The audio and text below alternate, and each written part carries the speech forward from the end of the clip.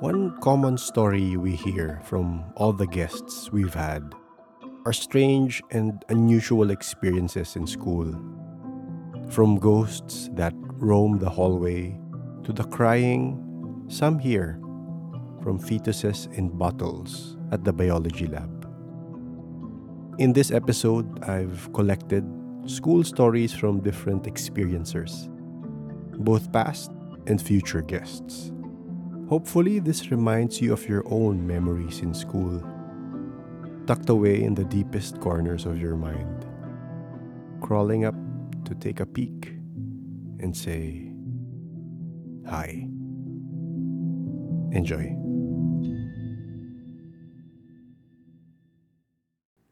In our first story, we have Marie. You'll hear her stories throughout season 2, from hospital stories to other strange experiences. For this episode, she tells us about her experience from preschool to college. We talk about the history of classrooms and random spirits that linger inside them. Pinaka-first talaga na encounter ko was when I was preschool. Okay. Kasi yung bahay namin nung maliit ako, bali yung backyard namin is nasa loob siya ng school na pinagtatrabahuan ng lolo ko. Okay. And then dun sa likod ng bahay namin, merong malaking puno ng duhat. After some time, nung mga ganong years ako, parang naputol siya. I think that was what happened. Kasi tinayuan ng canteen ng school. Okay. So, na-finish na yung floor ng canteen. Tapos, tama-tama naman, binigyan ako ng bike ng tita ko. So, I was playing. Doon ako nagbabike kasi smooth nga. Doon ako nagbabike-bike. Ako lang mag-isa. Wala akong kalaro. Doon ako nagbabike-bike. And then, tumigil akong magbike kasi parang naglaro ako dun sa mga, nakaset up na kasi mga stante noon. Tapos, naglalaro ako, nagtatap-tap lang ako on the top of the mga stante. And I will never forget that there was a very, very dark hand. As in, black siya. Para siyang yung black paint. Okay. Pininturahan siya, pero madami siyang balahibo. And just as I lifted my hand, igagrab niya ako. So, Okay. sa takot ko, although willing-willing ako doon sa bike, tumakbo talaga ako, iniwan ko siya. Iniwan ko yung bike. Then nagtatakbo ako. And then that evening, I will never forget na parang core memory siya na nilagnat ako ng malala. And then I was just, my eyes were closed. And then, nagising ako siguro mga hindi ko rin alam kung anong oras yun. Pero tulog na lahat. Tapos nagising ako because pag nagkakasakit kasi ako ng malala, yung panaginip ko, kumakanta ako. Tapos nagising parents ko, tapos nagmumurmur ako na yung black hand, ganyan. Tapos yung lolo ko, my lolo is from Leyte. Yung lolo ko sabi, yan kasi parang inaanan niya yung parents ko na yan kasi yung bata, pinababayaan niyo maglaro mag-isa, yung ganyan. Tapos superstitious din yung father side ko. Kasi yung lola ko din, Bicolana. Magsisermon siyang ganun.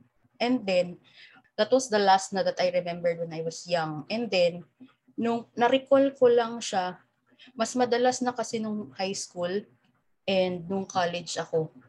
Yung high school naman is yung napabarkada ako sa isang talagang sensitive to the point na tinanggap na niya sa sarili niya na nakakakita ako at a very young age.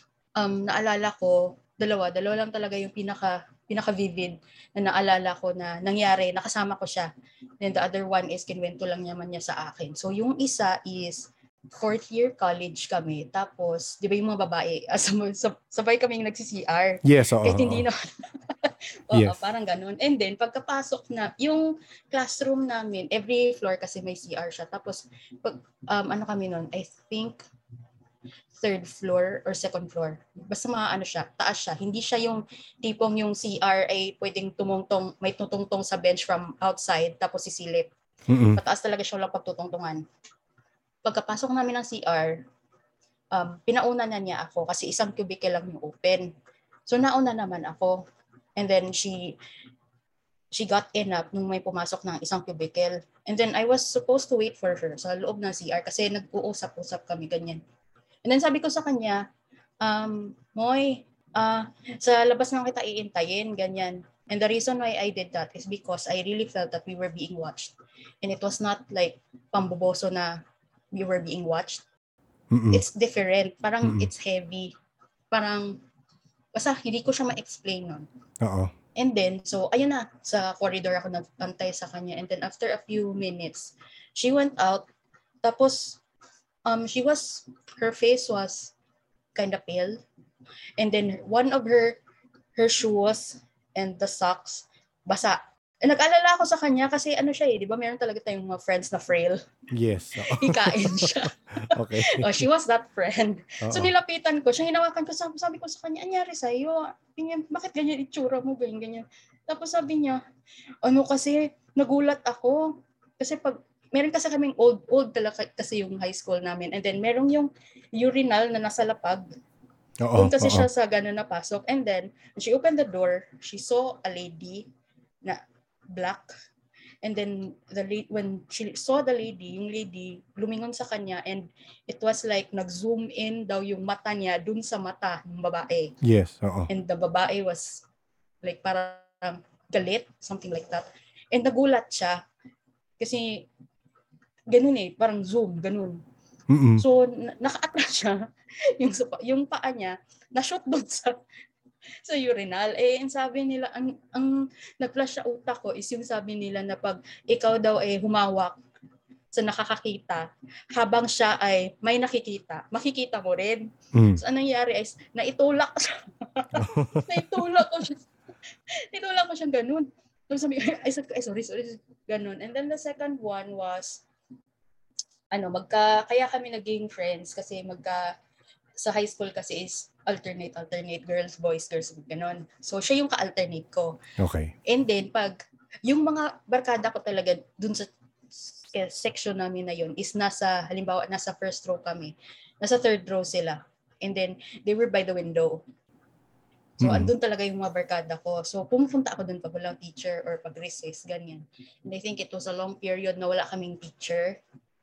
And then, naglalaro kami ng yung parang battle something na papel tsaka ballpen. Tapos ginaganyan. Yung pinapaslide siya sa bond paper. Oo, yung parang space battle. Yung parang may base ka sa bawat dulo. Tapos, tapos gaganunin yung ballpen. Yung ballpen, pipitikin mo yung ballpen. Oo, pipitikin yung ballpen. Ganyan. Tapos, for some reason, ayokong lumingon sa window. Kasi yung inuupuan ko, pag lingon mo sa left, window na siya.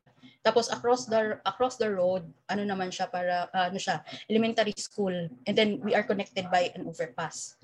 Tapos may mga makukulit na bata kasi minsan doon na naglalaro tapos parang tinatawag ng mga high school na ate, kuya, ganun, mga makukulit. Pero that time it was something was so audible na may tumawag ng ate. I do not think it is audible talagang sa physical ears ko, but it was so loud na nakikita ko sa utak ko in big bold letters talaga yung word na ate. Mm-hmm. Ganon. But for some reason, I was really stopping myself from looking at the window. Oo. Ayoko talaga. For some reason, ayoko.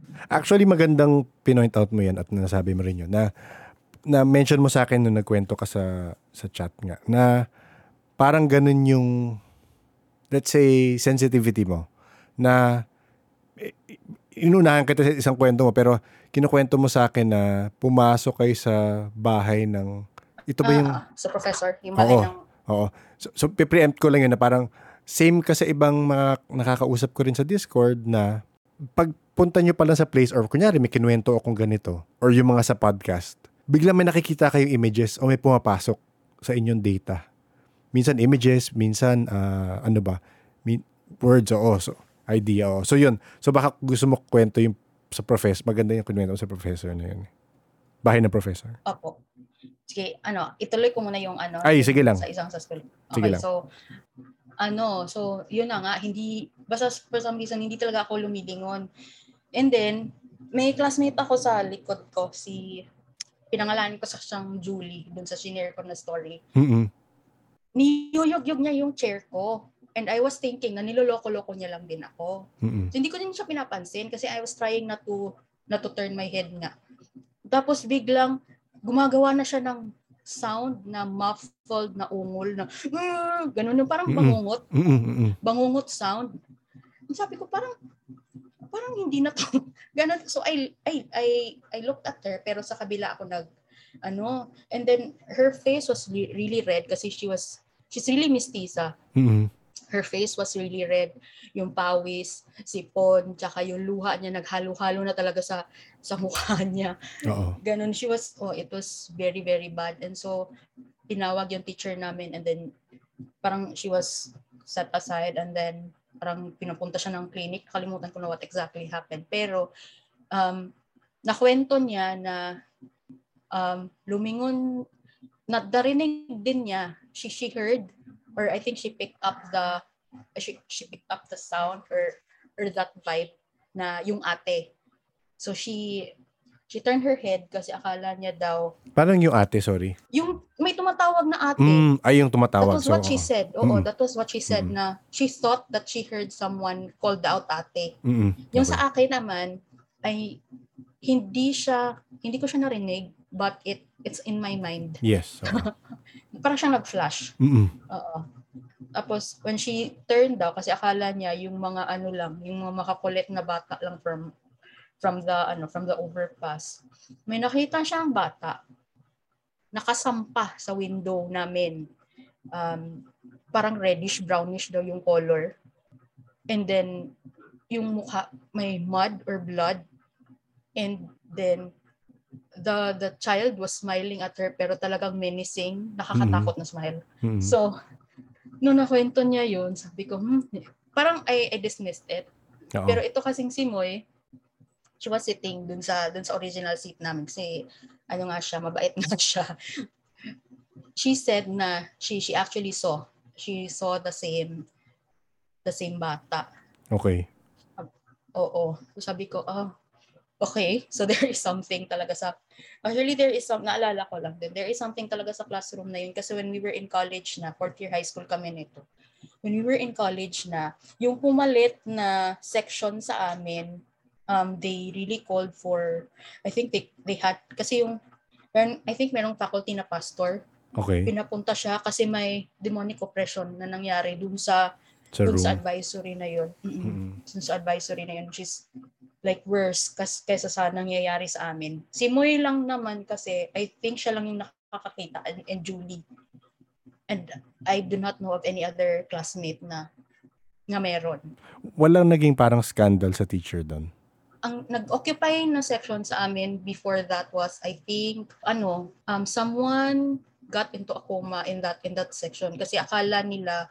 Pero I think, if ever spirit siya, hindi naman siya malevolent kasi mabait naman siya nung alive siya. But siguro, she is a straight A student. And then madalas siyang nagkaka-headache.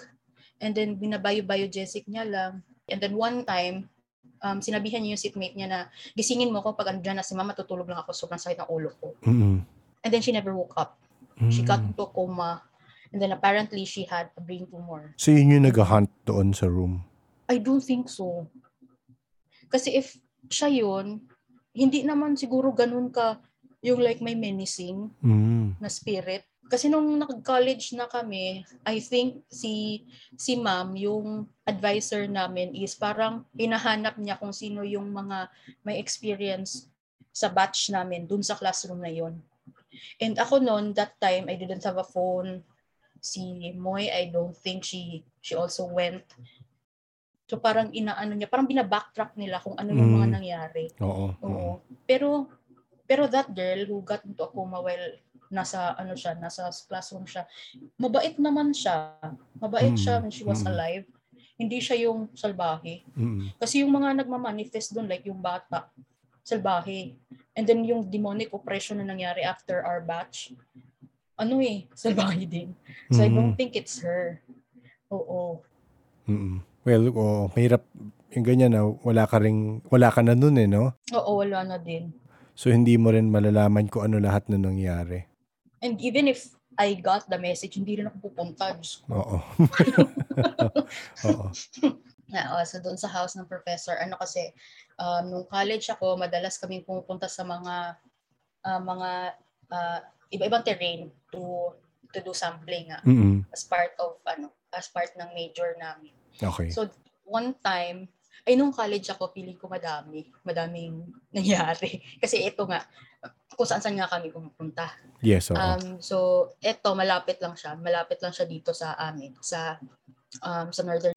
Nung nagsasampling kami, meron kasing, we had access to this ancestral house na it's kind of dilapidated na. Mm-hmm. Pero pwede pa ding puntahan. Because that time, hindi pa siya close out. And then it was owned by one of the faculty sa department namin. Okay. And then we went there para to have lunch and magpasilong kasi medyo mainit na siya. So while we were waiting for the sun to, hindi siya masyadong na maglilim, doon na din kami nag-lunch. But before that, we went inside. So nung pagpasok pa lang namin dun sa house, sa may, di ba yung mga old na mga house, pagpasok mo, hindi siya living room agad. Meron siyang foyer. Yes, or meron siyang pa entrance, ganun.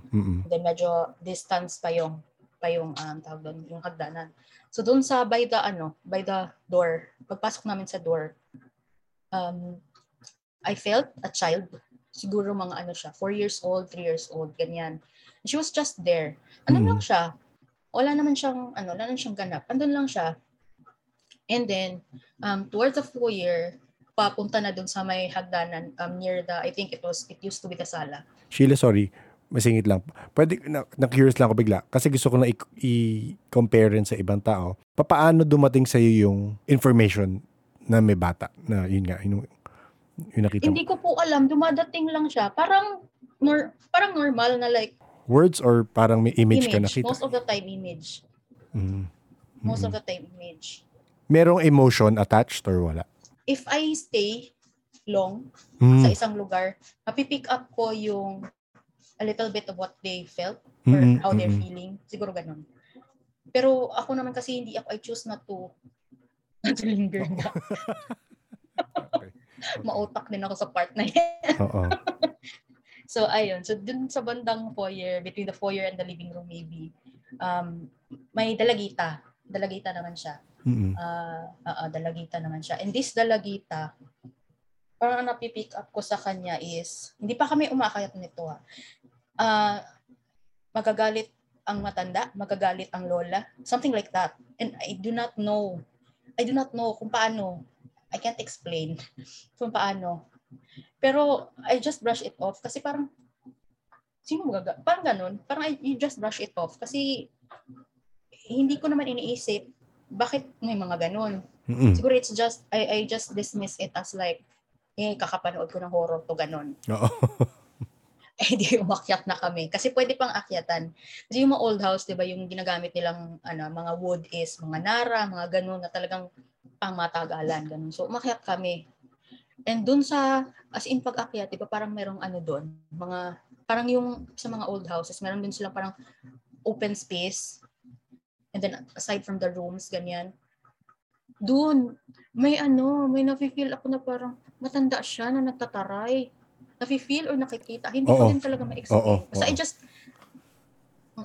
And the feeling of being unwelcome. Okay. Na parang, anong ginagawa niyo dito? Alam niyo matanda mataray? Ganun. The old lady didn't have to say anything. They didn't even have to look at you. You just feel na umalis kayo. Ganun. Anong reaction mo pag ganun? Ini-ignore mo na lang since di mo nakikita? Ini-ignore ko. Tapos, wala. Patay mali siya. And then, I leave. Okay. I leave. Oo. So, sila, ayun nga, medyo, kasi di ba yung mga old houses, madaming mga bintana. So when we were about na to go back to what we were doing, nung magsasampling na kami, kasi sa across the road, naman yun siya, may dagat. So tapos na kami dun sa parang plain something na yon na may mga kakahuyan. So lipat na kami sa dagat. But before we left, nagpipicture kami. Nagpipicture kami. So there were like a lot of hand cameras. Yung mga luma pa ng mga camera kasi 2000, so maybe mga 2007, 2008 to nangyari kasi nag-shift ako. So we were taking pictures in front of the house and then Ang nakakaloka, nung tinitignan na namin yung mga pictures, ganyan, there were, lalo sa Digicam, different cameras, merong mga may nagpo-form. Isa sa may front door, bata. Hindi lang ikaw ang nakakita, meaning marami kayo nakakita. Most of them, or as far as I knew, doon lang nakita sa mga photos. And then, wala naman akong kinuha din na picture noon. Wala akong kinuha. Sila lang, nagpi-picture sila. There was, parang siyang image, parang siyang, as far as I can remember, parang siyang smoke lang. Doon sa isang photo, bata by the door. And then another one is a young lady, yung nga dalagita, na nakatingin siya doon sa window. And then sa taas, may malditang matanda na nakadungaw. Oo. Ganon siya. Tapos nagkagulo na kami, like we were a class of 16 students din kasi lab class siya, konti lang, 16. Ay, and then our professor, parang sabi niya na, oh, you're students of science and yet you believe in these things. Ganun siya. Sabi niya? Kami. Sus Maria Joseph. Sabi niya, you're students of science and yet you believe in these things. Ganun siya. Hindi ko talaga malilimutan yan, as in mega sermon. And then, he also does photography as his hobby. Sumalangit nawa. Sabi niya, parang ina-explain niya pa na sometimes when the light hits, blah, blah, blah, blah, blah, blah, ganun siya. So sa amin, kasi iba din yung takot namin sa kanya. Ang nangyari is, if you do not want to scare yourselves, ganyan siya, you'd rather delete those photos. Yung mga meron daw. Pinag-delete naman nila. Nakakaloka. Mas takot talaga, legit, mas takot talaga kami sa kanya kaysa sa mga multo. Oo. But that was like a core memory. Sayang. Oo, sayang. Sayang, ngayon na, sayang. And then actually, I have another memory of that section din kasi nung college nga ako, yung parents ko, instead of allowing me to sleep elsewhere, kasi kailangan talaga namin mag-overnight, yes, papers, ganyan. They'd rather have the whole section dito sa bahay. Ganon. Strict ang parents mo, in other words. Hindi naman super strict, pero pag they just draw the line when it comes to staying out. Okay. Pero pinapayagan naman ako field trip, ganyan. Malis-alis, ganyan.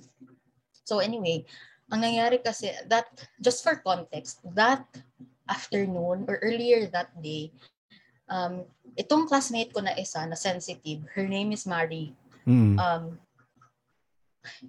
May she has a PE class sa likod ng College of Education na building. And that area, that time, hindi ko alam kung ano na itsura niya ngayon. Madamo. Okay. Madamo siya, and merong parang CR for changing doon. And doon kasi yung tennis court, and I think it was a PE class na, I think badminton, something like that. Tapos nung afternoon, nag-lab class kami. This same professor. Tapos yung classroom kasi namin ng lab, katabi niya CR ng boys. And then sa CR ng boys, when you go inside, merong mirror na full length. Okay. Tapos for some reason that day, magkaharap kami lagi. She was facing the door kung saan makikita yung mirror. And then, that afternoon, nung nag-uusap-usap kami na, uy, anong oras tayo makikita mamaya, ganyan, anong oras kayo pupunta sa bahay, ganon. Parang natigilan siya, and nagulat siya. And siya, sabi niya, parang ganon. And then, napansin ko, kasi nga nasa harap ko siya, everyone was talking. And then she just brushed it off. Tapos, parang wala lang nangyari, ganon. And then, came evening, so andito na kami sa bahay. Actually, not this house, yung isang bahay namin. Sa tabi lang. And then that evening, ayun na, gumagawa na nga kami ng mga papers namin. Ang pwestuhan nasa harap ko siya, and she was facing the stairs. So yung stairs is nasa likod ko or sa tabi ko, ganyan. And then nag-uusap-usap kami na, uy, ano nga ito, ganyan. O paano nga gawin? Uy, patingin, mga ganyan. And then she looked at the stairs and then nagulat siya. Tapos, something is wrong. Mm-hmm. Like, I wouldn't mind if it were someone else. Kaso siya. Ay, eto na naman tayo, Mari. Ganyan. Kaso siya. And then, sabi ko, bakit? Ay, wala. Ganun. So, balik. And then, paakyat na parents ko from sa other house. Bakit na I think mga 11 p.m. na siguro yun. Bakit they just wanted to be sure na okay kami, may pagkain kami, ganyan. And then suddenly, the light bulb burst. Okay. Hindi siya nag-burst, nag-smoke siya. Mm-hmm. Nag-smoke. And then mind you, that light bulb, bago siya. Kasi unoccupied kasi yung bahay namin na yun. May umalis na yung previously na nag-rent, and then for some time, for like a few months siguro, hindi siya occupied. So, walang kundi yung light bulb. So, pinalitan kasi nga pupunta kami doon. As in, umano siya, nag-smoke siya, and then pumutok. Okay. Pagkaputok, takbuhan kami sa kabilang bahay. Ganyan lang kami, mga tsinelas, nagkagulo kami. Ganyan. Sabi ng magulang, ano nangyari sa inyo? Ganyan. Ay, kasi papa, yung umusok, tapos pumutok yung light bulb. So, pumunta yung mama at papa ko doon. And magpapalit lang naman ng bumbilya. I-check lang naman. Kailangan by partner. Okay. Pumunta sila doon. Tapos, they spent like siguro mga 10-15 minutes. And what happened pala, mama saw a child na yung face is puti. Yung parang, ang description ni mama is yung parang mga dancer ng ati-atihan. Oo. Yung, ganun siya. And then that child is not from our place. Hindi siya taga doon. And the reason pala na they left, na it took them some time, is aside from nagpalit ng bumbilya, ay dinasalan din nila ng pang-place na na gano'n na you don't belong here, what are you doing here? Na parang go back to saan ka galing, ganyan. Tapos so bumalik na kami, nothing happened naman. Then after a few days or 2 days after that, saka lang din nagkwento si Mari. Sabi niya, may something ba sa bahay ninyo? Ganun siya. Sabi ko sa kanya, wala naman. Before, meron. Pero, kasi alam ko meron talaga. Pero wala naman. Sabi niya, kasi yung batang, sabi niya, sinundan talaga ako ng batang nakita daw niya sa CR, sa likod ng College of Education. Okay. Sabi ko, ano itsura? Uh-oh. Sabi niya, parang, when she first saw that kid, or whatever entity, akala niya daw may presentation. Kasi naka-outfit. I mean, naka siya, yung itsura niya is parang dancer nga. And then, nung nagtaka siya kasi parang something is wrong, and then she saw again, doon naman sa CR ng boys, doon sa tabi ng lab namin. And then the evening, that was when she confirmed na, ay, sumunod siya sa akin, yung ganon. Sabi ko, alam mo na pala. Parang ganon. Kasi sinabihan ko din nga. Ba't nasabi mong alam mo na pala? Meaning nun, alam mo rin? No, I mean, alam mo na pala na may sumusunod sa'yo. Okay. Oo, kasi siya, she's kind of religious too. So, I also believe naman na pwede mo namang sabihan na, or like, she can, oy, dito ka lang. Oy, ganyan. Oy, ganito. I don't know the dynamics talaga, or how you're supposed to do it. Pero sabi ko, pero yung sa akin is, alam mo na naman pala, may nang aano sa'yo. Bakit parang wala kang ginawa? Kinonfirm mo pa talaga, girl. Nag-bring house ka pa talaga, girl. Chinek niya muna sa'yo. Oo, tapos parang na-amaze pa siya. Sabi ko sa kanya, sabi ng mama ko, nakita niya din. Sumama nga sa'yo. And I think that child left with her din. Kasi, wala na when we left. The house was parang okay na. Walang anything. Oo. In the next series of stories, we have Dre. She talks about her experience with a recurring encounter in school that seems to pop out from 6th grade to 12th grade. Like Marie, Dre's episode hasn't come out. You'll hear more about her experiences in season 2. But for now, let's listen to Dre's school experiences with The Hand.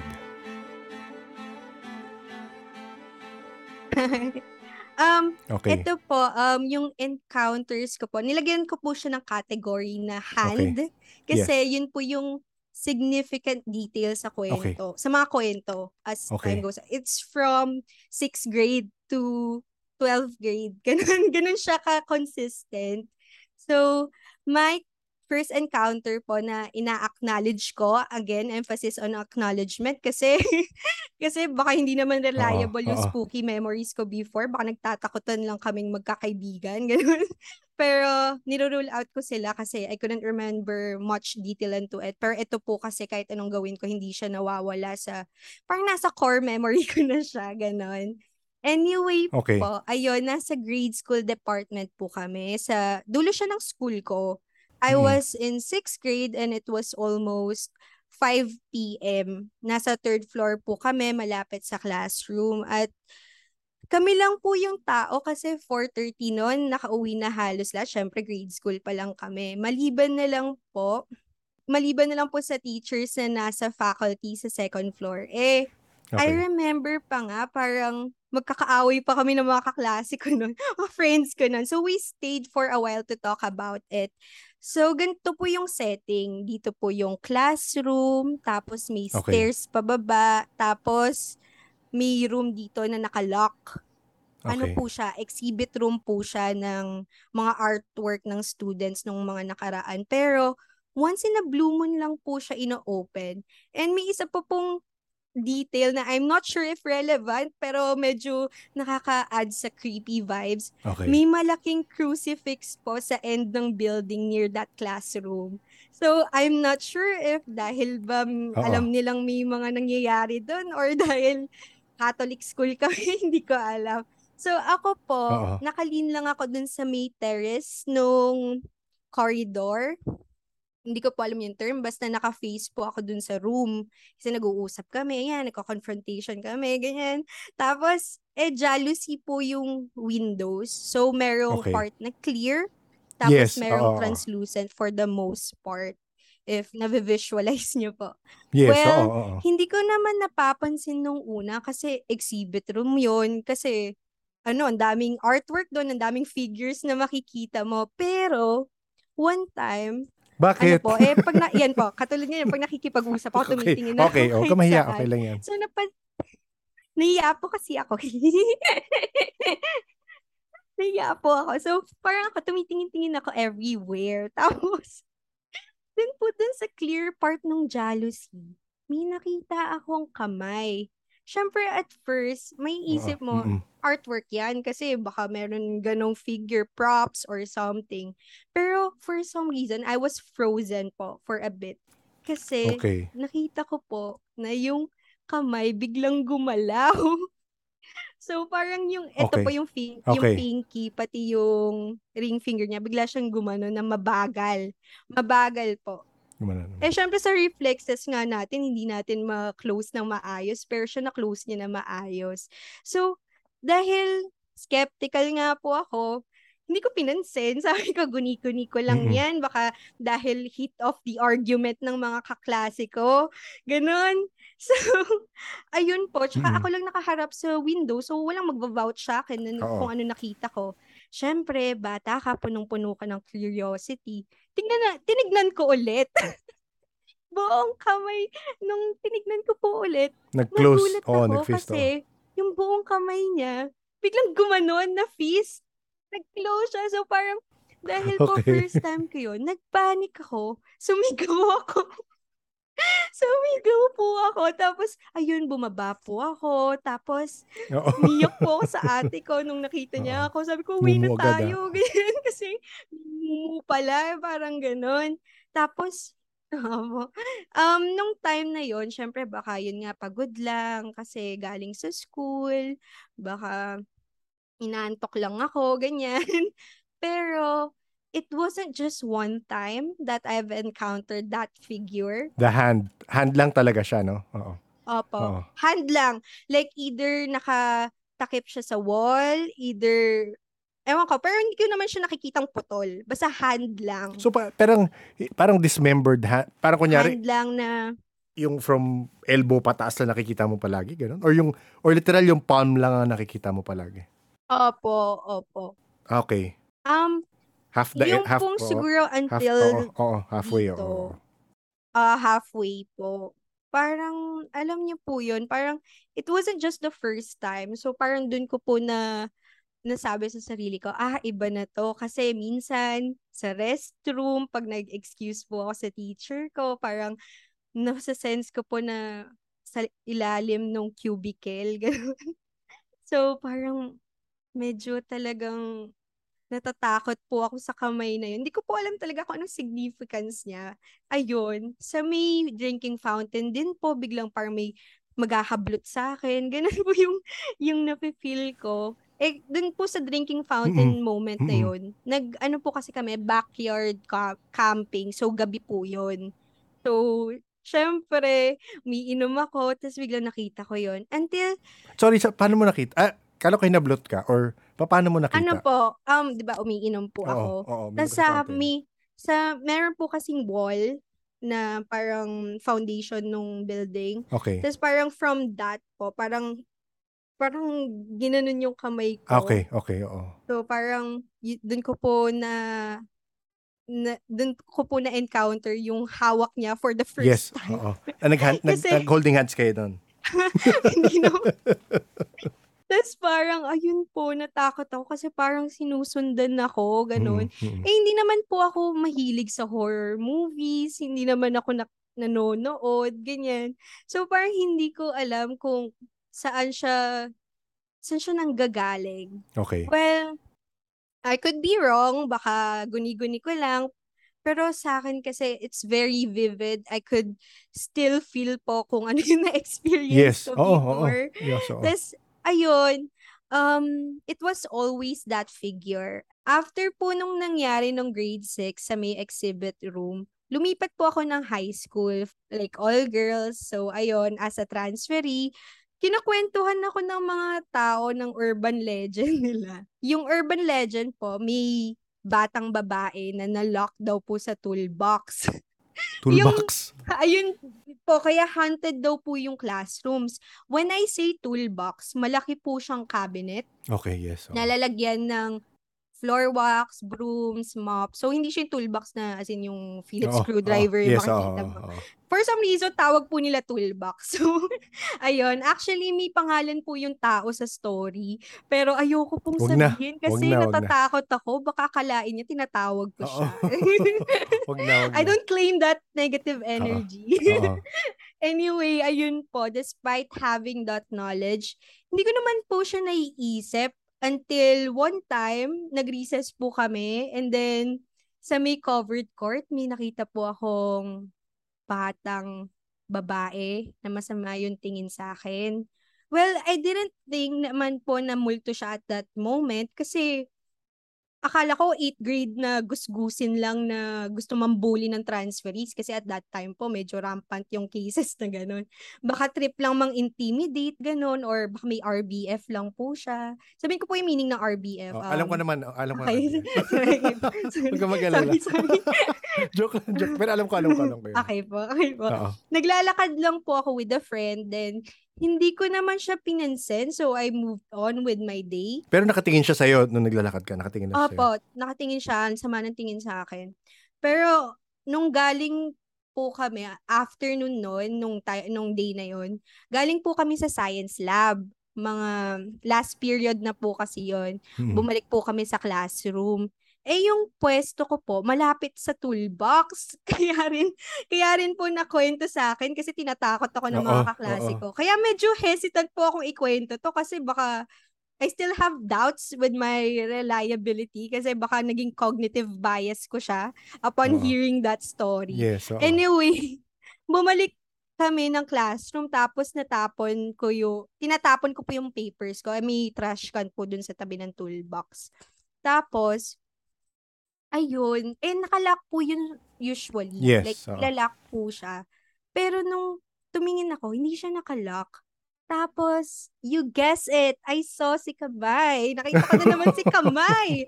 Tapos, so, medyo imposible po siya na nakabukas kasi nakaganon yung kamay. Tapos, medyo may may preview po ako na nasa loob, gano'n. So, nung nakita ko po yung batang babae dun sa Yung nakita mo sa labas? Opo, yung sa covered court. So, syempre ako parang hindi totoo to na baka pagod lang ako. Pumunta po ako sa upuan ko, tapos lahat sila nakita nila ako, nawala po yung dugo ng katawan ko. Like, frozen po ako, nanginginig ako. So, dinala nila ako sa clinic. Tapos, hindi ako makapagsalita kasi sobrang shock ko po na nakita ko siya doon. As in, yun, natakot ako. Huwag ka matakot. Ikaw naman. Tapos, ayun po, nakita ko yung same person na nakita ko sa covered court, nakasilip at galit. Tapos, nung ina-explain ko po sa nurse, parang nanginginig pa ako, parang, yung bata, ganun. Yung bata, nakita ko po yung parang yung pangalan niya. Tapos tinawag po yung guidance, ganyan. Tapos tinawag po yung mga madre, binless po yung classroom namin the next day. After po nun, wala na. Like, wala na po. After nung grade 8 na ako to grade 10, wala na talaga ako na-encounter. Yung lang po talaga, yung sleep paralysis ko nung grade 10. So sa school mismo talagang wala na? Wala na po. Yun na lang talaga? Or maybe meron, baka hindi ko lang pinapansin. Kasi minsan po sa bahay, parang minsan may mga nagpapapansin, like babagsak ng gamit, ganyan. Hindi ko po sila pinapansin. Sabi ko, hindi, magre-review ako, bala kayo ko dyan. Pero not naman yung bothering na ganun. So, parang I try to coexist lang po dun sa bahay namin. Pero sa school, wala naman po masyado. Ayun, in terms of spooky stories, yung 10th grade lang talaga na nightmare and sleep paralysis lang. Until comes 11th grade. Okay, mukhang marami Sorry na to.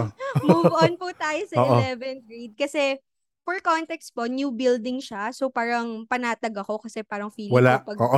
Wala feeling to. ko pag old building, dun yung maraming ganyan. Pero, ang dami pong happenings talaga sa classroom that time. And it wasn't just me who encountered it. Actually, weirdly na po, wala talaga akong nakita visually. Pero, I'll kwento pa rin po ano nangyari. But before that, for context, yun nga po. Kwento ko lang muna po yung experiences ng mga classmates ko. Medyo skeptical nga po ako at first kasi bakit wala akong nakikita? May entitlement ng ganun. Yung classmate ko po kasi, she's someone we all trust, deeply trust. Like, she yung tipong hindi mangiimbento ng kwento. Parang ganun. At lapitin po talaga siya kasi hanggang sa bahay daw po, sinusundan siya, ganun. Pag nagkakwentuhan po kami. Long story short, may nakita silang 2 figures. One was white daw, tapos isa black. I'm not sure, hindi ko na inask kung ano yung itsura nila kasi matatakot ako. And me one time po, dito talaga ako naniwala na. At first parang, bakit wala ako nakikita? Parang ganun pa ako kasi alam nga po nila na nakakakita ako, ganyan. Meron kaming circle ng mga taong nakakita. Talaga? Ikwento mo yan sa akin mamaya, maganda. Sige po. Sige. Tapos yun, me one time po, actually ito po yung kwento rin.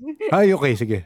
Me one time po, nakita po naming lahat na biglang nag-black yung fingertips nung kaklase ko. Like, gantong black po. Nag-black po. From what point to what point yung Dito po. Parang yan, biglang talaga nag-creep up, naging black siya. Opo, naging yung fingertip, black. So, since then, wala na nagda-doubt sa kanya. Kasi ang sudden din po niya. Actually, ako nung nakita ko, grayish pa lang. So, sabi ko, hala, na paano ka? Are you sick? Ganyan. Tapos, yun pala, nakikita niya yung mga figures. Ayun po, yun po yung context nung nangyayari nung grade 11. Mine naman po, okay. Yung what happened was, nagki-quiz kami sa isang subject. Weird coincidence po, same teacher pa namin nung grade 7, nung nakakita po ako, same teacher na Siya pa rin. nagki-quiz kami. So, wala lang. Wait, Amazing si po. grade 7 ano yung nakita mo? Yun po yung yung sa toolbox. Sa toolbox. Opo. Si Bata. Opo, si Bata. Okay, sige. Tapos, yun po, parang sa akin, weird detail lang po na same rin yung teacher na kasama namin. Ayun. So, edi po nakaspread yung chair. So, bawal kasi super strict po kasi doon. Nakaspread yung chairs. Tapos, yung pwesto ko, tirik po yung araw. Okay. Hindi po kami, sa yaman ng school namin, hindi ako natatapatan ng aircon. Parang ganon. So, parang, like, ano lang kasi siya, anong tawag doon? Yung parang cooler na malaki. Yes, na, yes. Oh, bago parang, pa lang yung building, wala pang mga split type. Ganun. And syempre, alam niyo naman, medyo matipid yung mga mothers sa amin. So, ayun. Wala, yung context mo, mainit po talaga sa ko. Yun lang yung gusto kong sabihin. Daldal ko. Okay lang naman. Nag-exam po ako. Tapos, biglang, naka-feel po ako may humawak ng batok ko. Tapos, nanlamig talaga ako kasi ang weird po ng feeling, mainit sa lugar namin. Tapos parang nagkaroon ako ng chills. Parang gano'n. Tapos, ina-ask ko pa nga po yung mga tao sa likod ko, pinagtitripan niyo ba ako? Parang gumaganon ako. And then, bigla, after that period, naggrupo-grupo na naman po yung mga tao. Tapos, nalaman ko from my classmates na nakakakita ng dalawang figures. Before ko pa po ikwento yung sa akin, sinabi nila, that time, nakita daw nila yung figure, katabi ko. Sino yung figure? Si Bata ulit? I'm not sure po. Yung nakikita po nila sa classroom na black and white. Okay. Pero I'm not sure po if same sila or magkaiba sila. Pero hindi po ako sure kung anong entity yung nakikita nila sa tabi ko. Kasi hindi ko na po tinanong. Out of sight, out of mind. Sabi ko naglalakad-lakad daw po sa aisle namin. Tapos nagsa-stop sa gilid ko. Ganon. Wala naman nakakita na hinawakan ako or something, pero nandun daw siya sa side ko. Since then, yun po, fully naniwala ako sa kanila na meron nga. So question. So, ikaw, hindi mo nakikita yon? Opo, hindi ko nakikita. Kaya po, ang weird kasi occasional lang po yung ganyan ko. Occasional ko lang po nakikita. Last po ako nakakita, like visually, nung grade 7 po, yung sa toolbox. Yun yung pinaka-last. Second and last. Pero, after nun, puro tactile, olfactory, and visually. Pero, yun po. Yun po talaga. Anong tawag nyo sa grupo nyong mga nakakakita? Sorry, curious lang ako. Wala naman po. Wala Pag recess lang po yan, magkakwentuhan kami, ganyan. Wala kayong group chat na may tawag kayo sa sarili naman nyo? po. Kasi yung mga yun, hindi sila ma-social media. Okay. So, wala din po kaming Kaya, kakamustahin ko nga sila. Oo. Kaya tinatanong ko yung mga stories na yung college na siya. Oo nga, yun nga eh. Alam tayo eh. Oo nga pala. Nasa high school pala nga pala tayo. Matuloy ang kwento. May last 2 po ako sa high school. Sige. Baka interested din po malaman yung Sige iba. lang.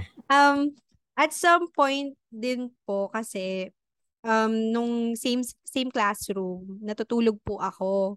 Tapos, kasi sobrang aga ko pong pumapasok talaga, mga 5:30, madilim pa, lalo na mga pag months, ganyan, madilim pa, pumapasok na ako, tapos may iilan na din na nandun. Hindi naman ako mag-isa. Tapos, konti lang kami, so well-distributed naman yung hangin that time, malamig, masarap matulog.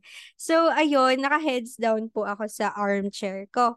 Tapos, tinatry ko pong umangat, kasi narinig ko na po yung friend ko. Pero dahil din po nangangawit ako, tas kulang yung air exposure, ganyan. So baka yun din po yung reason sa kakwento. At nagigising sa ingay nga po ng pinto pag may pumapasok. Pero as usual, nagsisleep paralysis po ako sa classroom. First time ko po yun actually sa ibang lugar.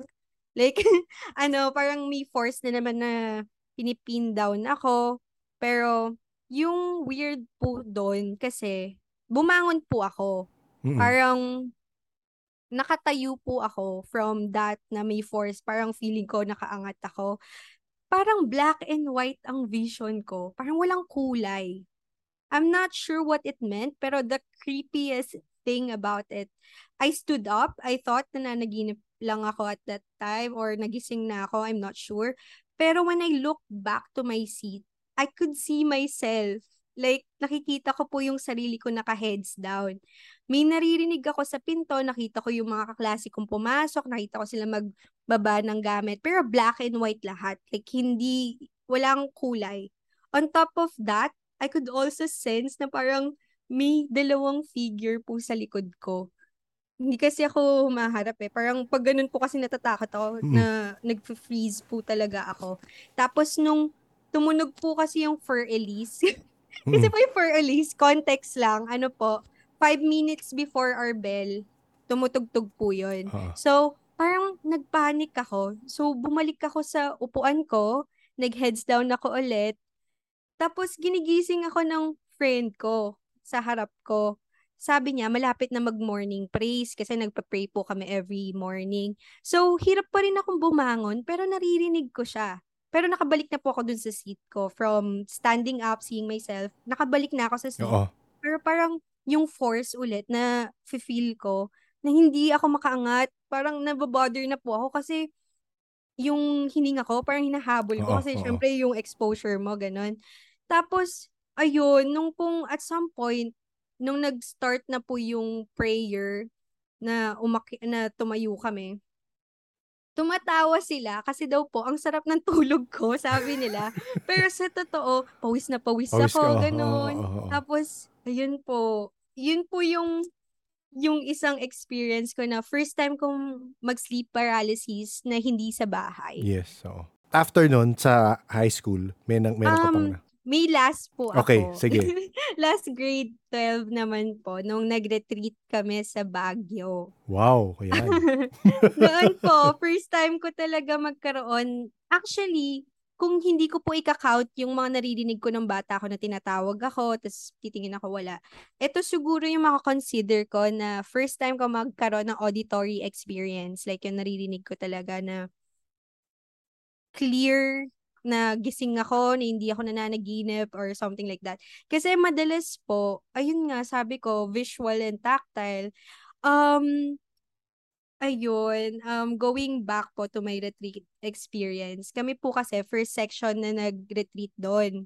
Super creepy po talaga yung place naman. So, kung meron kang wild imagination, talagang alam niyo yun, may maano ka talaga. Pero one time po, natutulog kami mga second night. First night, parang okay lang. Baka nagtatakutan lang tayo, ganyan. Pero okay naman, as someone na nakaka-experience na ganyan, okay naman yung tulog ko that night. And again po, all girls kami, babae advisor namin, mga madre ang facilitators ng retreat. Yes. Wala po talagang lalaki doon sa lugar na yon, pero na lang doon sa mga nagtatrabaho sa may garden tuwing umaga. Pero for sure naman siguro umuwi sila, no? Pero po, ayun nga po, naalimpungatan po ako in the middle of the night kasi may naririnig po ako na 3 lalaki na nagbubulungan. Okay. I could sense na nasa room po sila, hindi sila parang ang clear po kasi kahit nagbubulungan sila, naririnig ko yung sinasabi nila. Hindi ko rin po ma-comprehend naman yung sinasabi kasi parang iba yung lengguwahe. Parang most likely parang Latin, ganun. Okay. Hindi ko pa talaga maintindihan. Yun nga po, light sleeper din po ako kaya magigising po ako dun sa usapan. And the weird thing about it, yun nga po, hindi siya galing sa labas, hindi rin naman siya malapit sa akin. Parang somewhere near. Pero walang space para mag-echo yung voice or para maging muffled man lang. Naririnig ko. And since, ayun po, I wasn't sure paano mag-react. So, hindi po ako natulog that night. Hindi ko rin po talaga pinagsasabi kasi ayoko po mag-cause ng panic sa mga kaklase ko, syempre. And since kami po yung first batch na andon, wala akong knowledge na nakakatakot ba yung lugar or may ganun pang experiences yung ibang mga friends ko sa ibang section. Walang ganun. So, kung cognitive bias siya, I'm not sure if that would count. Anyway, I was able to validate naman po my experience when a friend of mine from a different section told me na she saw a male figure daw po sa may cafeteria ng retreat house. Honestly, I couldn't remember po how exactly did she encounter that being. Hindi rin naman po ako, hindi rin naman po siya yung naniniwala sa multo or something like that. Kaya nung kinuwento niya sa akin, parang naniwala po ako kasi first time niya yun. And I Oo. also shared my story for the first time. Wala pa po kasi ako mapagsabihan kasi baka sabihin Oo. nila gawa-gawa ko lang, ganun. Oo. Oo. Anyways, yun lang po mostly ang high school experiences ko. If okay pa po talaga magkwento kasi medyo madami-dami pa po ako naiisip. Sige lang, sige lang. Pinipili ko na lang po talaga yung feeling ko relevant. Oo. And Okay lang, go lang. yung hindi na talaga kaya i-reason out ng utak ko is yun po yung... For this part, we have Mel, an early experiencer. She has a particularly different story in school. She tells us a story about a friend she's met in school and their experience with astral projection. Ano yung earliest na naalala mong may nakikita ka or may nararamdaman ka? Earliest age po siguro is yung 6 years old ako. Yun na yung pinaka naaalala ko na earliest ko na nung nasa grade 1 po ako nito nun. I thought yung palagi kong nakikita na bata sa may CR. Kasi pag nagsi-CR po, medyo meron po kasi ako nung habit nung grade school ako na after class, maglalaro ako doon sa parang may dump site sa likod ng CR namin. Palagi po kasing may siga doon. Tapos, wala lang, parang gusto ko lang, syempre medyo bata, parang curious, parang ganun. So, parang meron akong urge na palagi akong pupunta doon every after class bago mauwi sa bahay na magsisiga lang ako ng anything doon. Dahon, basura, ganyan. Tapos palagi akong may batang kasama na everyday ko siya namimit doon, yung batang lalaki na yun. And then, um, hindi ako nagtataka kung bakit same lang palagi yung suot niya and itsura niya. Yung buhok niya, hindi ako nagtataka. Pero, syempre, dahil bata nga, so, playful, ganyan. So, laro-laro lang kami. Tapos, one time, sabi niya sa akin, lipat kami ng lugar. Lipat kami ng lugar kasi meron siyang alam na mas malaking apoy. So so parang curious ako. So sabi ko, sige, ganyan. Pero tanda ko, sinabi ko sa kanya, susunduin na kasi ako ng mama ko. So, kailangan parang mabilis lang. So, nung time na naglalakad na kami, hindi niya ako parang hindi niya ako hinawakan or anything. Sinundan ko lang siya. Tapos yung dinaanan namin is dadaanan yung gate ng mga magsusundo ng parents, ganyan. Yes, oo. Sakto naman po na that time nung sinusundan ko siya, yung mom ko nakita ako na naglalakad. Tapos nakikita niya na nagsasalita ako mag-isa. Okay. Tinatawag daw ako ni mama. Tinatawag niya ako. Sinisitsitan ako ni mama. Kasi yun po yung talaga yung pangtawag niya talaga sa akin kahit nung bata. Actually, kahit ngayon sinisitsitan niya ako. May certain sit-sit si mama na alam kong si mama yun. Tapos, hindi daw po ako nakikinig. Hindi ako nakakalingon. Hindi ko narinig yung tawag niya. And then, ang ginawa po ni mama, pumasok siya sa school. Pumasok siya sa gate. Tapos hinila niya ako. Kasi nakita niya na nagsasalita nga ako mag-isa. Tapos, parang biglang parang na-shaken up ako that time. Tapos sinabi ko sa kanya na, kasi mama, kasama ko si ganito. May name po kasi yon yung... Ako, yung bata. Yeah, may name siya. yung mama ko po, kasi pinanganak ako sa province. So, yung both parents ko is pinanganak din sa province. So, medyo pamahiin sila. And naniniwala kami sa tawas. So nagets na po agad ni mama kung ano yung nangyayari that time.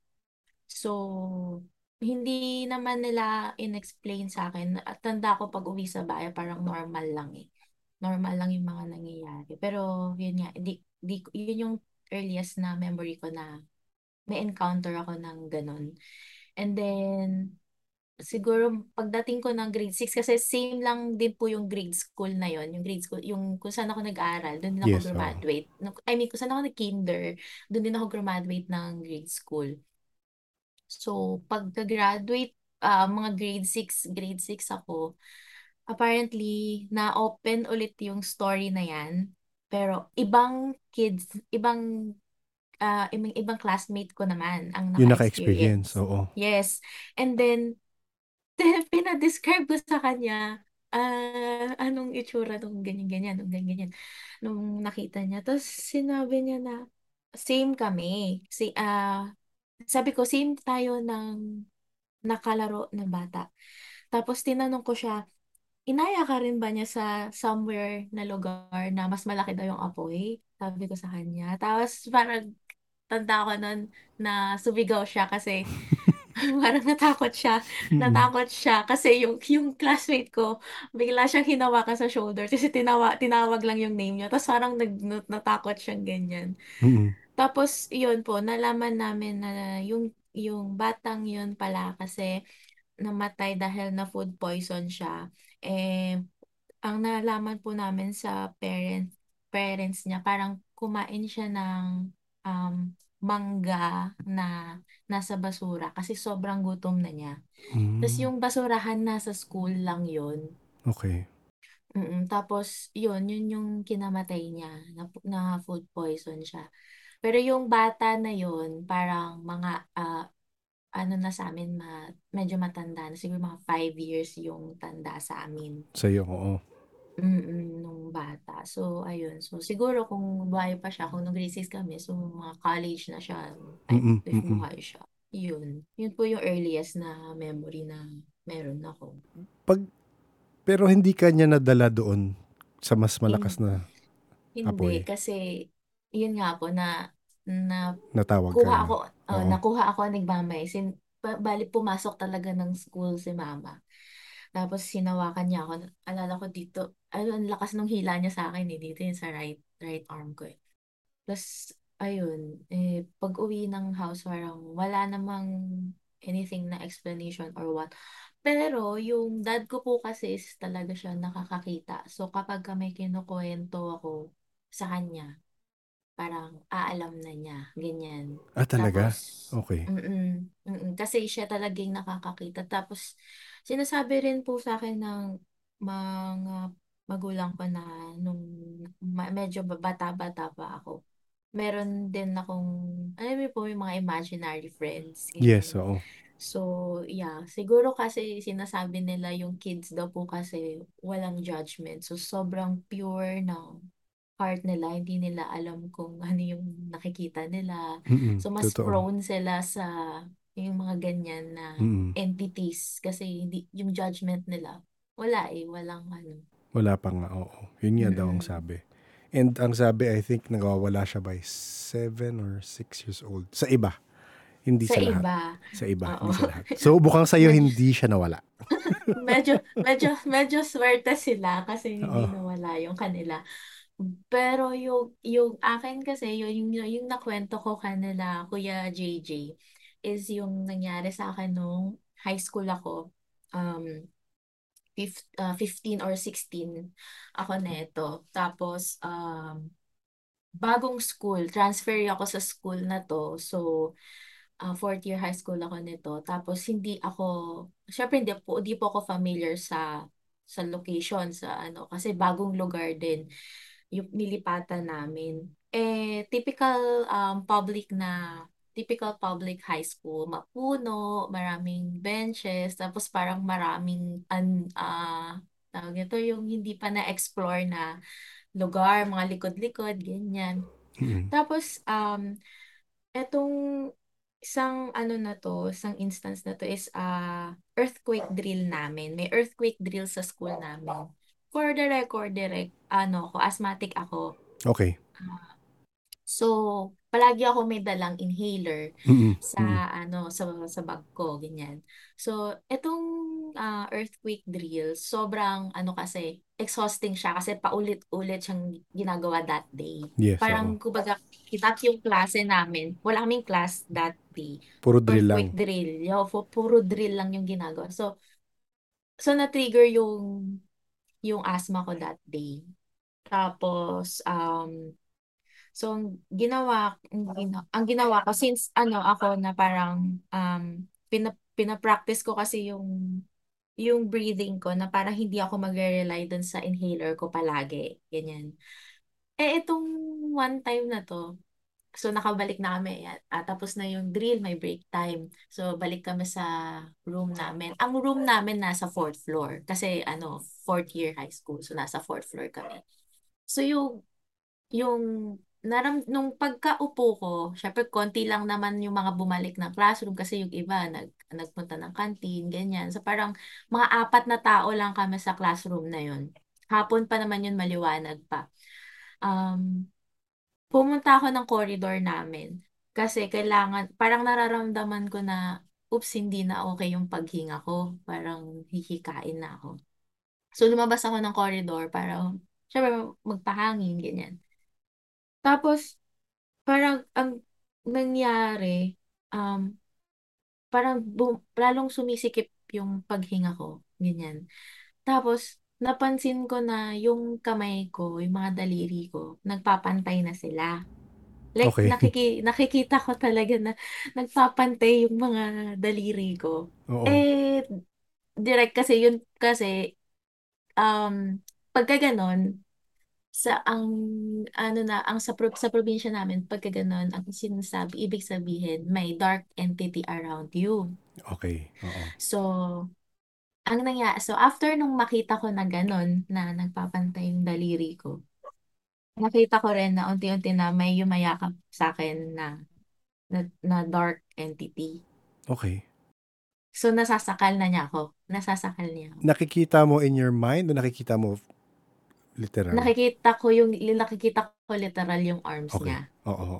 So after that, nag-blackout na, pass out na ako.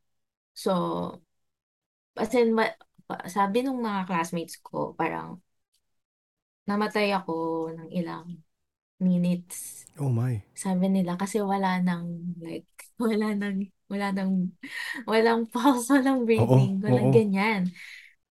Nung una, akala daw po nila, ano lang, parang, ang tawag nito, yung hinimatay lang talaga. So, kaya parang, tinry nila na, kasi nga alam nila may asthma ako. So, kinuha nila yung inhaler ko sa bag. So, yung classmate ko, tinry niyang i-pump yung inhaler sa akin. Yung inhaler ko that day, natatandaan ko, bago yon. So, hindi ko pa siya nagagamit. Kasi lagi akong naka-monitor sa Oo. inhaler ko. Oo. Kailan ako papalit. So, sinasabi sa akin nung classmate ko, pagising ko, sabi sa akin ng classmate ko, kahit anong pump daw niya, walang lumalabas na gamot. Sa inhaler. Pero, Oo. yeah, sa inhaler. Pero nagpa-pump yung inhaler. Nung pagkagising ko, doon po namin tinry. Sabi ko, bago to, nagpa-pump siya. So, medyo nagpapanik sila. Kasi yung mga classmate ko na naiwan na kasama ko is nakakakita sila. So, yung isa sa kanila, yung nagpa-pump ng inhaler ko, nakita niya kung anong nangyari sa akin before ako mahimatay. Oo. Ano doon ang nakita niya? Oo, pero hindi niya makwento sa mga kasama namin kasi Mm-mm. nga, Mm-mm. syempre yung typical na tingin sa mga ganyan nga is parang either gumagawa ng kwento or baliw. Yes. Oo. So, kinuwento niya sa akin. I mean, kinausap niya ako na sinabi niya na nakita ko yung malaking mama na itim na yumakap sa'yo. Tapos tinanong ko siya, sabi ko, kulot ba siya? Nakita mo ba yung buhok niya? Kulot ba siya?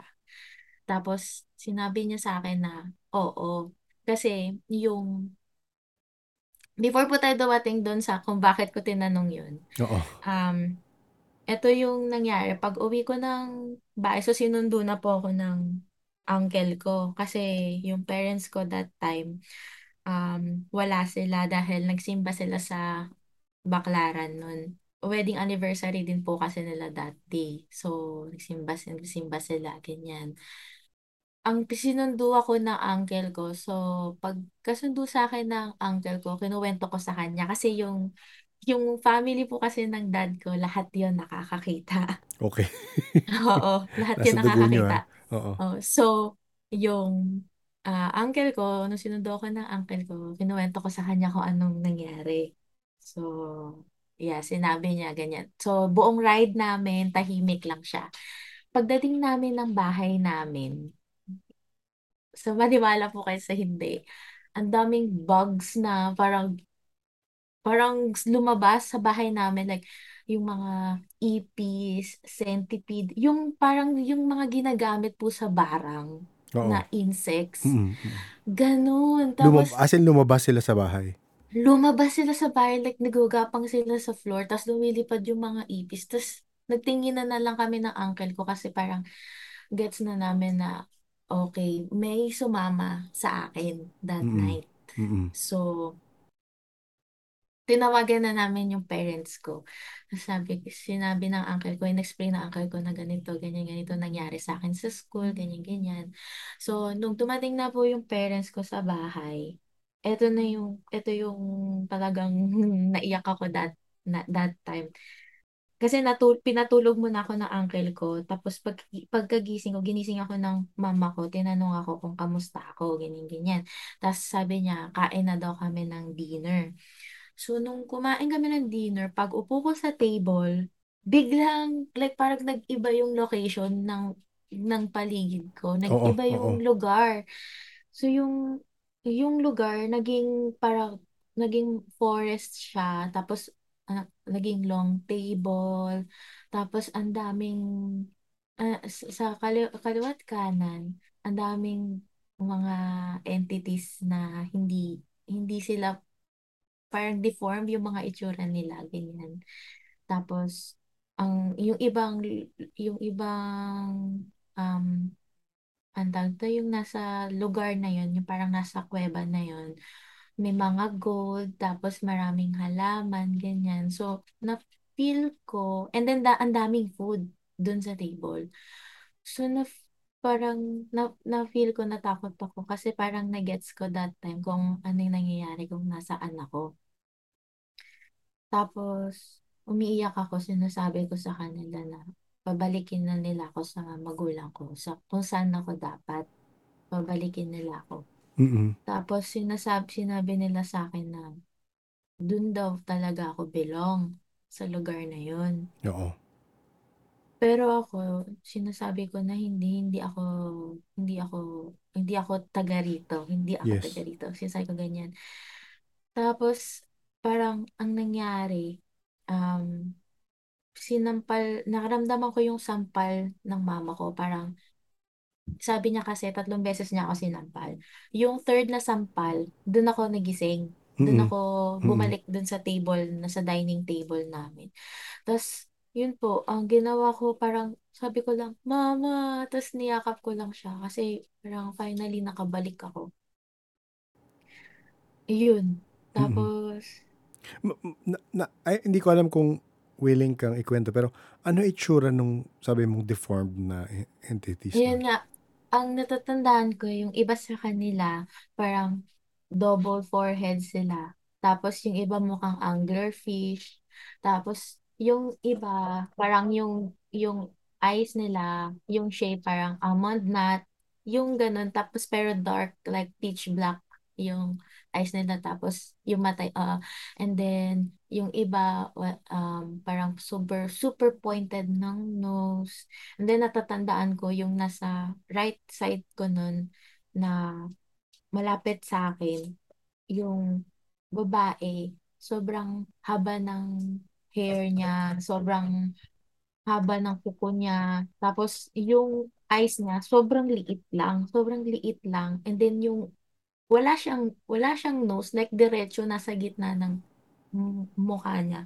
Oo. Bibig na lang. And then, super haba ng fangs. Like, fangs Fangs talaga. talaga. Okay, oo. Oh, literal. So, medyo creepy siya. So, mula nung nakakakita na ako ng parang, di ba si Guinness Book of World Records, merong long nails.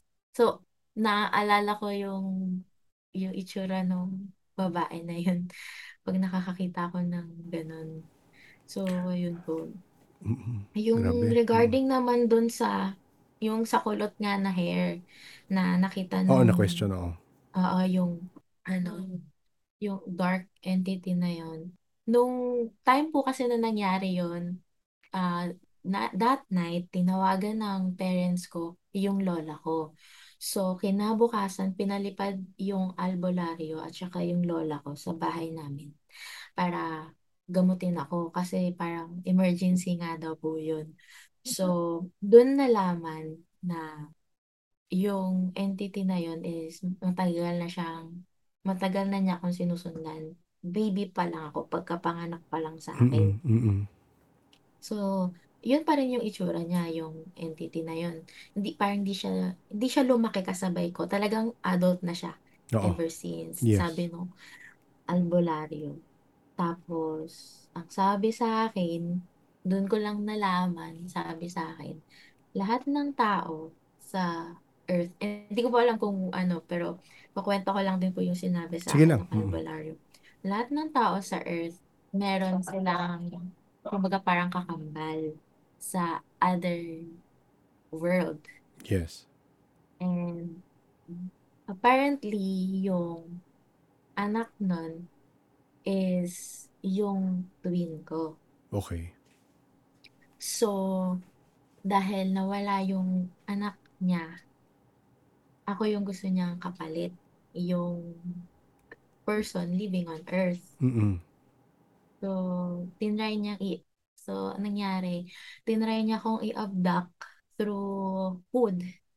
Kumbaga parang may kinain lang daw ako. May kinain lang ako na super random lang. And then, sinabay lang sa hangin. Kasi syempre, hindi natin sila nakikita. So, Yes, hindi oo. natin alam kung ano ilalagay nila. Nilagay lang, sobrang random lang sa pagkain. Tapos parang inunti-unti lang daw. Mula pa raw po nung high school yun. Ay, nung grade school ako. Inunti-unti lang daw hanggang sa mag-age ako ng 16 Okay. para makuha ako ulit. Oo. So dahil siguro kung hindi lang daw po malakas yung fighting spirit ng mom ko, tsaka na ako, na yung kagustuhan ko na bumalik sa kasi hindi ko naman talaga sila kilala. Pero yun nga, kung hindi daw po yun nangyari, siguro baka nandun na rin ako. Oo. Mm-hmm. Never na nangyari ulit sa'yo? So far, hindi naman na po ulit, pero after nun, ang palagi ko namang nararanasan is sleep paralysis. Oo. Madalas yun, oo. Pero kasi, minsan kasi ang cause din naman nun is stress, ganyan. Pero, minsan hindi kasi ako naniniwala na stress lang ako. Yes. Kasi, madalas kasi na parang kapag may sleep paralysis ako, parang magigising na lang ako na, oops, may nakatingin sa akin na like face to face, ganito. Ganyan. Ano yung experience mo sa sleep paralysis mo? Medyo Andun ka pa rin sa same room or nasa ibang lugar ka na totally? nasa ibang lugar. May nangyari na po na dati nung college naman ako na ang tawag doon na the astral project. Kaya nung napanood ko yung Insidious, umiiyak ako nun, hindi ako scared kasi nakaka-relate ako dun sa nangyayari. Okay, oo. Ang college ako, so pinabayaan na ako ng parents ko na parang mag-dorm, mag-apartment. So, Okay. pero yung apartment na yun, yung ilalim nun is yung shop namin. So, technically, pwede pa rin ako puntahan ng parents ko. Yes, Pero oo. hindi lang sila natutulog doon kasi Oo. parang pinapractice lang nila ako. So, one night, mag-isa lang ako na natutulog. Kasi yung apartment na yun, kasama ko po yung pinsan ko, kumbaga share kami. Pero Yes. yung room, ako lang sa room. So, one night, late umuwi yung pinsan ko. So ako naman, dahil nga fine arts student ako, so like maraming deadlines, ganyan. So, puyat, ganyan. So, typical na sa amin yung hindi natutulog minsan, ganyan. Yes, oo. Nung, nung una, akala ko, ano lang po, parang stress lang talaga ako, puyat ako, so feeling ko nag-hallucinate lang ako. Kaso, nagkakaroon na siya ng episodes. So, hindi kasi ako aware. Episodes meaning magkakatuloy yung kwento. Parang gano'n? Opo, opo. Okay, As okay. in, sumusunod-sunod talaga siya. Yes, oo, oo. So, the first night na na-experience ko yun, hindi ko kasi alam yung sleep paralysis before. Ang alam ko lang, bawal kang matulog ng busog Bungungot. kasi may bangungot, may Yes. papatong sa'yo ng malaking something. So, hindi ko ginagawa yun. So, etong one time na natulog ako na nagising ako ng nasa same room pa rin naman ako. Nagising ako na nasa same room. Pero, ang nakakapagtaka, sobrang cold nung room. Yes. Mm. Wala po kaming aircon nung time na yun. Wala kaming aircon sa apartment na yun. Fan lang. So, sobrang cold ng room. So, tinignan ko if bukas yung window or if bukas yung yung electric fan. So far, hindi naman. So, feeling ko, nung nananaginip ako that time, nilalagnat ako. Kasi Okay. nilalamig ako eh. Oo. Tapos, bigla Nag-chills ako ka, nagising. ganun. Nag-chills lang. So, bigla ako nagising. Pero, nagising ako, hindi ko magalaw yung katawan ko. Yes. Like, nandun ako sa position na fetal position, yung huling sa panaginip ko kasi natulog ako na fetal position. Mm-mm. So, nung time na yon nung nagising ako, fetal position, tapos hindi ako makagalaw, hindi ako makasigaw, Okay, yes. hindi like, ang tigas ko talaga. So, parang habit ko talaga, kapag hindi ko alam ano nangyayari sa akin, nagpapanik ako. Before Mm-mm. yon Yes, oo. nagpapanik ako. So, nagpapanik ako. So, lalong hindi ako makagalaw. So, nagpapanik ako. So, yung ginawa ko, nag-pray lang ako. Kasi yun yung Okay. lagi sinasabi sa akin ng mom ko. After nung mangyari yung incident sa bahay namin, sa school namin, sinabi niya sa akin na mag-pray ka lang palagi ng Our Father. So, nag-pray lang ako ng Our Father, palagi ako nagpe-pray ganyan. Hanggang sa parang naramdaman ko po unti-unti na parang yung ganyan, lumalambot unti-unti. Yes. So, parang dinisregard ko lang siya kasi nisip ko, baka wala lang yun, ganyan. Baka nakakita na naman ako ulit, naging active ulit yung, kasi for a time po, parang nawala yung sense ko na yun. Nung college to? Apo, nung Mm-mm. college. Mm-mm. So, sabi ko, hindi kaya nag-activate ulit siya, ganyan. So, dinisregard ko yun kasi parang mas importante sa akin that time, makatulog ako kasi Oo. marami akong deadlines. Oo. So, edi okay na po ako doon. So, next na palagi po yun eh. Kung hindi po Tuesday, Friday, or sa isang linggo, twice, Tuesday, Friday. Yes, okay. So, yung next na episode ko is yung talagang nagpanic ako kasi talagang nawala like humiwalay talaga yung spirit ko sa katawan ko. Yes. Pero, nung chinek ko yung nakahiga dun sa kama ko, ibang mukha. So, dun Hindi mo ako, katawan, parang ganon. hindi, katawan ko po, pero ibang mukha. Ibang mukha, okay. Oo, like literal na nagpapanik ako sa panaginip ko. Tapos tinatry kong humiga ulit, bumalik. Hindi ako makabalik. So, hindi ko alam kung paano ako babalik. Okay. Tapos, hindi ko na nga po matandaan paano ako nagising ulit ng ganong posisyon. Tapos, umiiyak lang ako. Mm-mm. Pero, nung nagising na ako, hindi na ako naninigas. Like, parang napanaginipan ko lang yun na ganun. Tapos, nagising na ako ng ganun. Tapos, chinek ko yung paligid ko if meron bang, May iba. Mm-mm. oo, may iba ba. And then, yung pinaka worst na experience ko dyan sa pag-astral project na yan is yung nakarating ako dun sa bahay ng best friend ko. Ito yung kwento na talagang kaming dalawa lang yung nakakaalam kasi that time kasi chinat ko siya pagkagising ko kaagad. Tinanong ko sa kanya yung mga ganito, ganyan. Kasi ganito po yung nangyari. Nung natulog ako, so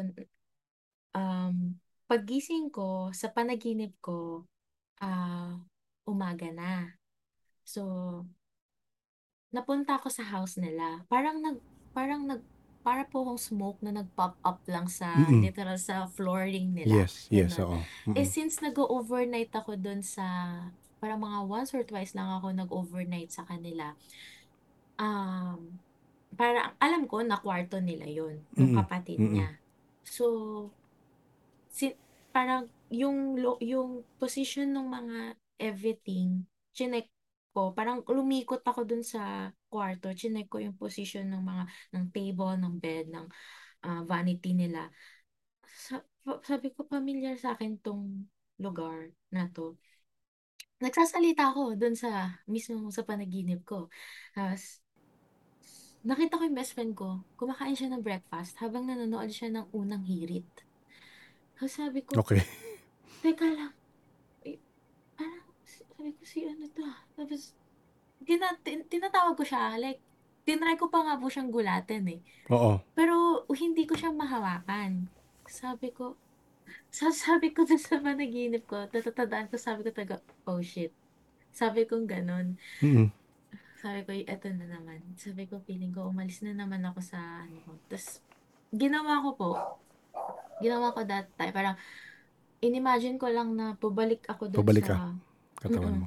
sa katawan ko. Tapos, parang, gagawa ko parang palagi pagka ganun, tatlong pikit, tas tatlong beses mo lang i-imagine, tatlong beses mo sasabihin, babalik lang ako doon. Basta kailangan, yung mind ko, yun lang yung focus na kailangan makabalik ako doon. So, pagkagising ko, chinat ko kaagad siya. Okay. May ano na yata nun, parang may Viber na yata nun. Basta po, chinat ko kaagad siya nun. Sinabi ko sa kanya, Sisi, nakita kita ngayon lang. Sabi ko Oo. sa kanya. Ito yung suot mo, ito ginagawa mo, ito yung pinapanood mo ngayon. Ito yung mga yarns mo nakapatong sa table mo ngayon. Ito yung color ng yarns mo na nakapatong sa table mo ngayon, sa drafting table mo. Ito yung mga naka-open mo na notebook na nasa vanity mo. Sa bed mo, nandito yung bag mo na ganito kulay. Ganyan. Mm-mm. Tapos, Mm-mm. tinawagan niya ako. Sabi niya, paano mo nalaman yan? Tapos, pinicturean niya isa-isa. Okay. Tapos dun siya natakot siya kasi sabi niya, "Di ba nakwento mo sa akin dati na may sleep paralysis ka? Tapos hindi natin alam kung connected ba yan dun sa nangyayari sa iyo." Tapos sinearch namin, parang dun lang namin nalaman yung term na astral projection na Yes, oo. yung spirit nga nung ano, ganyan. So, yun yung kwento na kaming dalawa lang talagang Yes, nakakaalam. nakaalam mo. Kasi personal niya talagang na-experience yun na nung before po kasi, hindi naman sa hindi siya naniniwala, pero parang ayaw lang niya i-entertain yung thought na kapag magkasama kami, minsan may nakikita ako. Ganon. Kasi ano po yun introvert kasi yun. So ayoko siyang takutin. So, yun, nung time na yun, dun lang niya na prove na parang na felt niya na parang ah na totoo o na parang sabi niya ang bigat ng burden ko na pag hindi ko nasasabi na kapag may nakikita ako or may nangyayari sa akin tas hindi ko raw masabi sa kanya dahil iniisip ko na natatakot siya. So yun. For this short story about a doppelganger in high school, we have Ellie, our guest from episode 108. If you want to hear more of Ellie's stories, I'll post a link to her episode in the show notes, where she shares other strange experiences. But for now, let's listen to Ellie's story in high school. Sa high school yung may pinakamarami akong experience kasi yung school namin, yung likod doon, sementeryo. So, dun sa school namin, although hindi actually na-entertain yung mga ganong usapan, binaban sa school namin, ayaw nung owner.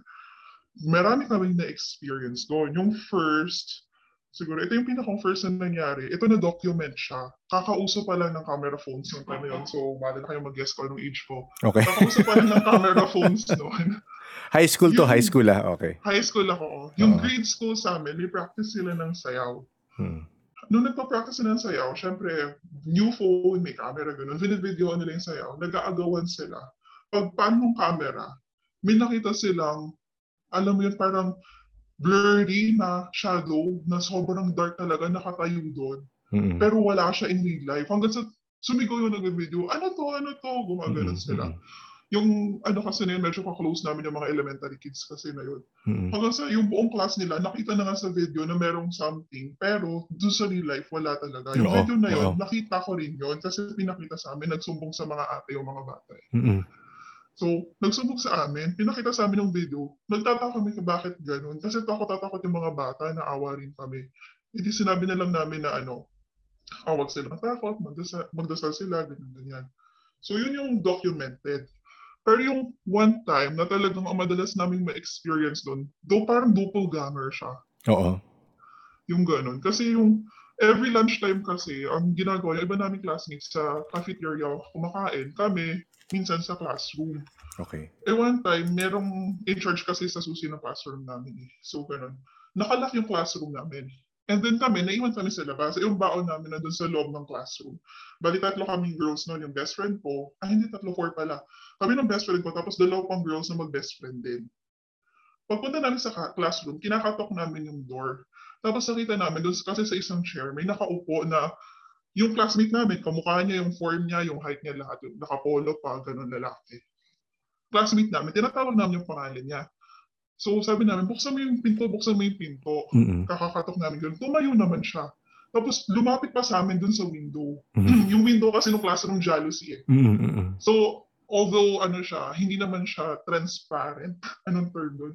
Translucent, gano'n. Medyo opaque lang na version ng translucent, gano'n. Lumapit pa siya sa amin. Tapos tinignan niya kaming gano'n. Tapos sinigawan namin, ano ka, babuksan mo yung pinto, nagugutom na kami, gano'n.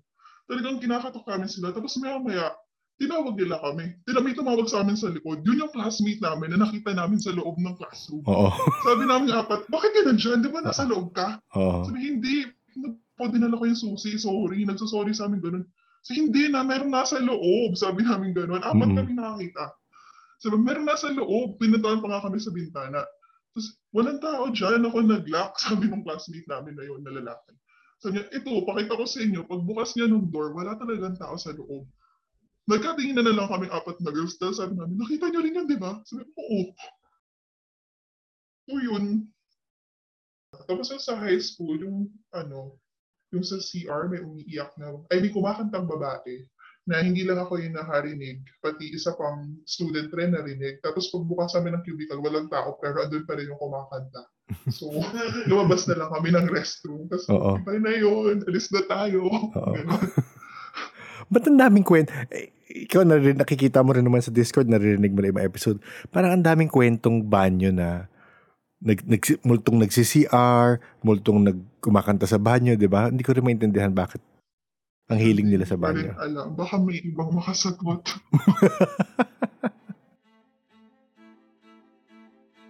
As we reach the last story for this episode, we have a past guest, Kasu. She tells us the story of a ghost who is being chased by another entity in school. If okay pa kayo sa time, ang dami kong kasing experiences lalo na dun sa high school. Sige lang, go lang. Yung school ko kasi sa Tarlac, sobrang fun nung location and school mismo. Kasi donated land siya sa mga madre. And yung tabi namin is private cemetery. Sa loob ng campus, may 2 pare na nakalibing. Tapos may convent din kami. May convent ng madre sa loob. Okay. So, maraming things. maraming things na ako, lahat kami, buong class, parang may mga nakita namin, sama-sama, gano'n. Yung pinakamalakas is, pinakamadami experience namin is, ng first year high school. first year high school kasi, yung classroom na napuntahan ko is yung kung saan ako nilagay. Sobrang weird ng classroom. Parang outcast kasi yung class namin. If isipin mo yung GTO, yung class na yung made of bad kids, parang ganun. Oo. Tapos para lang ma-normal yung GPA ng class, naglalagay sila ng normal kids. Tapos ako yung part ng normal kids na hindi ako masyadong nag-excel sa studies, hindi rin ako nag-fail. So nilalagay ako lagi dun sa class ng troublemakers para lang ano yung GPA. So yung classroom na yun, first years, nasa 4th floor. Okay. Second and third, nasa 3rd floor. Tapos 4th years, nandun sa 3rd floor. Tapos faculty yung first floor. Wala kaming elevator, so hagdanan lang. Ngayon, yung classroom namin is usually sa classes is one hallway, lahat ng classrooms nandun, di ba? Nang sama-sama yung years. Yung classroom namin nakahiwalay. Ang school kasi namin is rumors lang pero hindi ako sure if totoo. Sabi nila is donated na hospital building siya. Okay. Pero kung titignan mo talaga yung building namin, mukha talaga siyang ganun. Kasi one is, may ramps kami sa labas na parang pang wheelchair. And then may bars. Yung mga windows ng school namin, lahat barred. Okay. As in, para kami mga preso. Pagka may pwedeng mag-picture day, ganyan, posing pa yung mga students na preso kami. Tapos yung taas ng yung ceiling, makikita mo may parang yung remnants ng walls, old wall, parang may square na wall na parang mai-imagine mo yun yung toilet, tapos yung 2 rooms na pinagsama, ginawang 1 room, parang ganun. Tapos yung classroom namin, ang weird sa kanya is may malaking window na sa gitna ng classroom. Para siyang canteen sa taas ng floor. May malaking window sa Siya, 'di ba? Usually gitna? Usually 'di ba classroom, tapos may 2 pinto, yung 2 pinto sa side. Isipin mo yung pintuan sa side, may malaking window lang siya na walang kahit anong harang. Basta malaking rectangle window lang siya. So parang kahit i-lock namin yung door, wala ring point. Pwede kang umakyat din sa window, pasokan yung classroom. Ganon. Wait try ko i-illustrate yung description mo. So, let's say ito yung classroom. May 2 pinto dito. Di ba usually ganyan, di ba? Tapos, yung windows nandito. Di ba?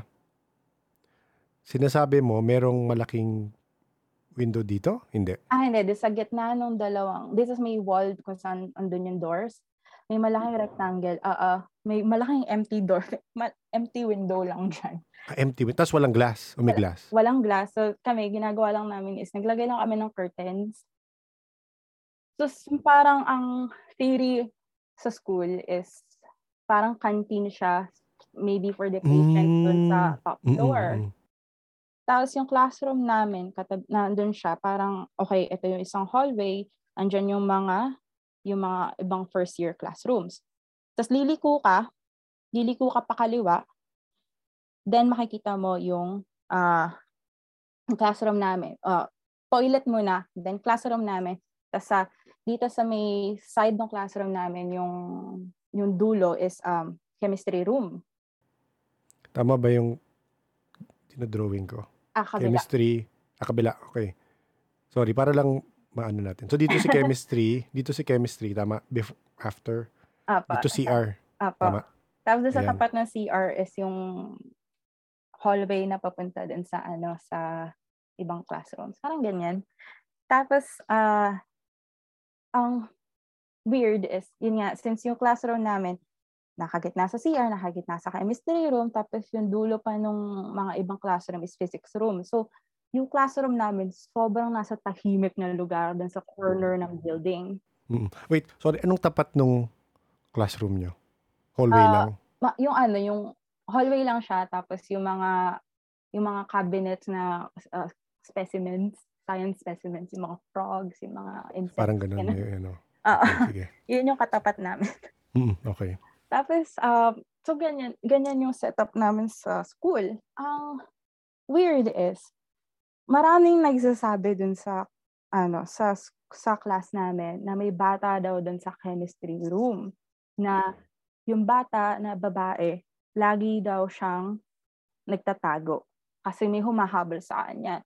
Tapos may dalawang psychic, may dalawang ability person din sa class namin. Yung isa, friend ko, yung isa, one of the popular girls. Parang ganun. Si popular girl, siya yung nagsasabi na yung kid, lagi siyang nagtatago and may humahabol. Ngayon, at first, walang naniniwala sa kanya. Until one time. Walang naniniwala sa kwento nung... Walang naniniwala sa kanya na may bata doon. Oo. Until one time, Filipino class namin. Upo ako sa harap. Yung chair ko, katabing-katabi niya yung door. Yung bata, tumakbo palabas ng chemistry room, tumayo sa tabi ng pintuan namin. Lahat kami sa class, nakita namin siya. Ay, bata. Tapos, yung teacher namin doon, yung Filipino teacher, nagtuturo siya sa amin ng pati siya nakita niya. Sabi niya, huwag niyong pansinin, mag-focus kayo sa klase. Tapos ako, nung nag-i-inch na ako, parang kailangan ko parang umupo sa chair ko. Siyempre, tapat na tapat mo. Nandun siya sa tabi ko pero hindi siya pumapasok. Nandun lang siya sa may pinto. Tapos, alam mo, pag ini-stretch ko yung hand ko, makahawakan ko siya. Ganon. Nakahawa ko doon sa seatmate ko. Kami dalawa ng seatmate ko. Nagpapawisan na kami. Yung kamay niya, sabi ko sa kanya, kakainis ka, pasmado ka pala. So andun pa rin siya? Andun pa rin yung bata? As in, nakatayo lang doon? Ganon? Nakatayo lang siya. Tapos parang habang nagla-lesson kami, nagsasalita lang siya. Parang sasabi niya, kayo maingay. Gumaganon lang siya. Naririnig mo? Naririnig namin lahat. Naririnig yung lahat? Oo, parang mukha siyang normal na bata eh. Okay, sorry. Okay. Mukha talaga siyang normal na bata. Tapos yun nga sinasabi niya, okay, maingay. Tapos after that, yun nga, sabi nga ng teacher na, focus kayo. Sino makakasagot sa akin sa tanong na to? Diretso pa rin sa klase. Tapos hanggang tumakbo yung bata papunta sa may direction ng CR, tapos nawala na siya. Tapos kami parang, nakahinga na kami. Tapos parang sabi nung teacher namin, okay na. Sarado natin yung pinto, sarado yung mga kortina. Okay klase tayo. Ay, parang the rest of the day, yung buong klase, tahimik lang kami. Yung mga sumunod na teachers, nanibaga sila na parang kami yung klase na nagpapaiyak sa teachers. Tapos, ayun, parang, tahimik nyo ngayon na. Ano nangyari sa inyo? Parang, hindi pa sila nabalitaan. Kasi sabi din sa amin ng teacher na, wala kayong sasabihin kahit kanino. Okay, oo. Kasi baka parang, sabi sa akin ng friend ko na may third eye, sabi yung payo daw kasi sinundan yung payo na usual kapag pinuwento is mapapansin nila na napansin mo sila. So, parang ganun. So, parang kami, sige, pag-usapan. Ganyan. Tapos, ako, medyo addict din ako noon kasi... Anong addict? Hindi ba? Medyo ako na eh. Ewan ko ba kung matatawag na either stupid or matapang na stupid. Pero, after siguro ilang months, nakalimutan ko yung about that kid. Nakalimutan namin siya. Wala na nakaalala sa kanya. Parang, okay, forget na, okay. Tapos, yun nga, na lang, yung may ability, yung dalawang may abilities na nakakakita sa kanya. Yung isa, nakakausap daw siya, nagtago siya, may mahabol daw sa kanya.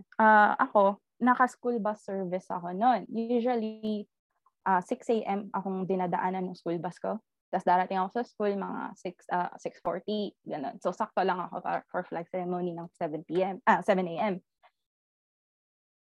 Yung school bus namin, may dalawang trips sa umaga. Isa, 5 a.m., isang 6 a.m. Tapos ako parang, may times kasi na gusto kong mag-drawing sa class before magsimula yung class. Gusto kong mag-drawing noon. Sinabi ko sa mom ko, gusto ko sumabay din sa first trip. First day, wala, okay.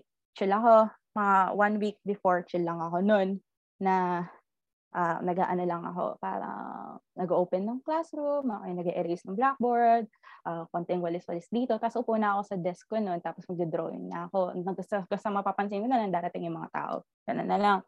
until mga after 1 week and a half, ganun. Dun yung parang sumabog sa akin lahat ng mga kumakalat na entities dun sa school. Kasi ako yung third student na dumarating sa buong school noon at that trip. One is 4th year, tapos isa is 3rd year. Pareho silang nasa 2nd floor. Ako lang yung mag-iisang akyat all the way sa 4th floor. Nung time na yun, ang nangyari is, paano ba? Umakit ako na hagdanan. Pagdating ko dun sa hagdanan na papunta sa 4th floor, may itim na entity lang dun sa sulok na nakatayo lang. Tapos, ako, syempre, no choice ako, kailangan kong dumaan sa harapan niya. Oh. So parang, kailangan ko pumunta dun sa classroom ko, dami-dami kong dala, tayo lang siya dyan. Takot na ako. May form siya, male, female, anong? Parang male. Okay. Parang siyang male. Ang tangkad na kulay itim. Kasi ang nasa isip ko noon is may kwento kasi nun sa school na dun sa backstage namin, may demon na nagpapossess ng students. And yun nga, may mga nangyaring possessions. So, niisip ko if yun, dahil nainip siya, pumunta siya dun sa nag-iikot-ikot. Yan. Tapos, ako, syempre, hindi ko na lang siya pinansin, pero nakatitig siya sa akin the whole time na naglalakad ako pa akyat. Tapos ako... Pero, so, question, na-feel mo yung mata or nakikita mo yung mata? Sorry curious lang. Hindi siya mata. Yung katawan niya, yung shoulders niya, nag-shift. Oo. Parang sumusunod sa akin. Tapos, nung umakyat na ako, kasi nandun siya, yung hagdanan kasi, split into 2. Isa papunta pataas, tapos may empty spaces opposite side, akit na sa kabilang floor. Parang hospital na na hagdanan. Ganun. So may empty space doon. So umakyat na ako dun sa hagdanan. Yun nga, tumingala siya, tapos nakatumusunod yung katawan niya sa kilos ko. So parang ako talagang parang na lang ako. Akit na lang ako, try to act as normal as possible na lang. Tapos nakarating ako sa classroom, binuksan ko yung classroom, yun nga, the usual thing. Binaba ko yung gamit ko. Pagbaba ko dun sa gamit ko, dun sa upuan, this time, nag-change seats na kami. So, nandun na ako malapit-lapit sa window, yung window na makikita mo yung labas ng campus. Yung malaking window? Sa kabilang side na ako nun. So, this time, may cabinet dun sa likod na may onting reflection. Ang nangyari is, okay, sige. So, pagbaba ko ng bag ko, pagtingin ko, may nakaupo dun sa seat sa likod ko. Mm-hmm. May lalaki. Okay. Sobrang clear niya. As clear as day, naka-buzz cut siya, tapos naka-t-shirt siya na puti. Filipino. May t-shirt na parang may triangle sa gitna. Tapos yung parang triangle na, ano tawag dun sa ganun? Hindi ko alam kung ano tawag dun. Parang may basta naka-t-shirt siyang puti. Yung parang katipunero, ganun? Yung may pang, sige, hanapin ko. Parang ganun yata. Pero hindi siya yung makaluma medyo modern. Hindi siya yung parang pakipot na v-neck. Okay. Pakipot na v-neck.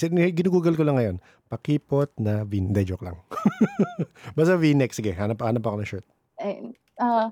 So, nakaupo lang siya ron. Tapos, yun nga, as clear as day. Tapos, siya, yung shorts na hanggang tuhod lang. Parang beach shorts yata yung tawag doon. Tapos, nakaupo lang siya ron sa upuan sa likod. Tapos ako, naalala ko nga yung advice ng friend ko na wag mong papahalata if may nakita ka. Hindi.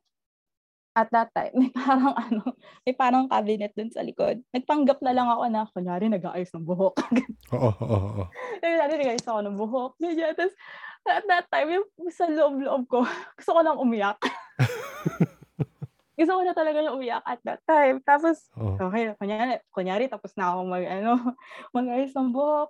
Kahit wala naman akong binago. Tapos, lumabas na ako. Paglabas ko, dun sa cabinet, dun sa may tapat ng toilet, nandun yung bata. Nakaupo siya. Tapos, this time, since medyo yung utak ko nun, sobrang parang, I can't take this na. Parang sobrang panic mode na ako. Napatigil ako. Napatingin ako sa kanya.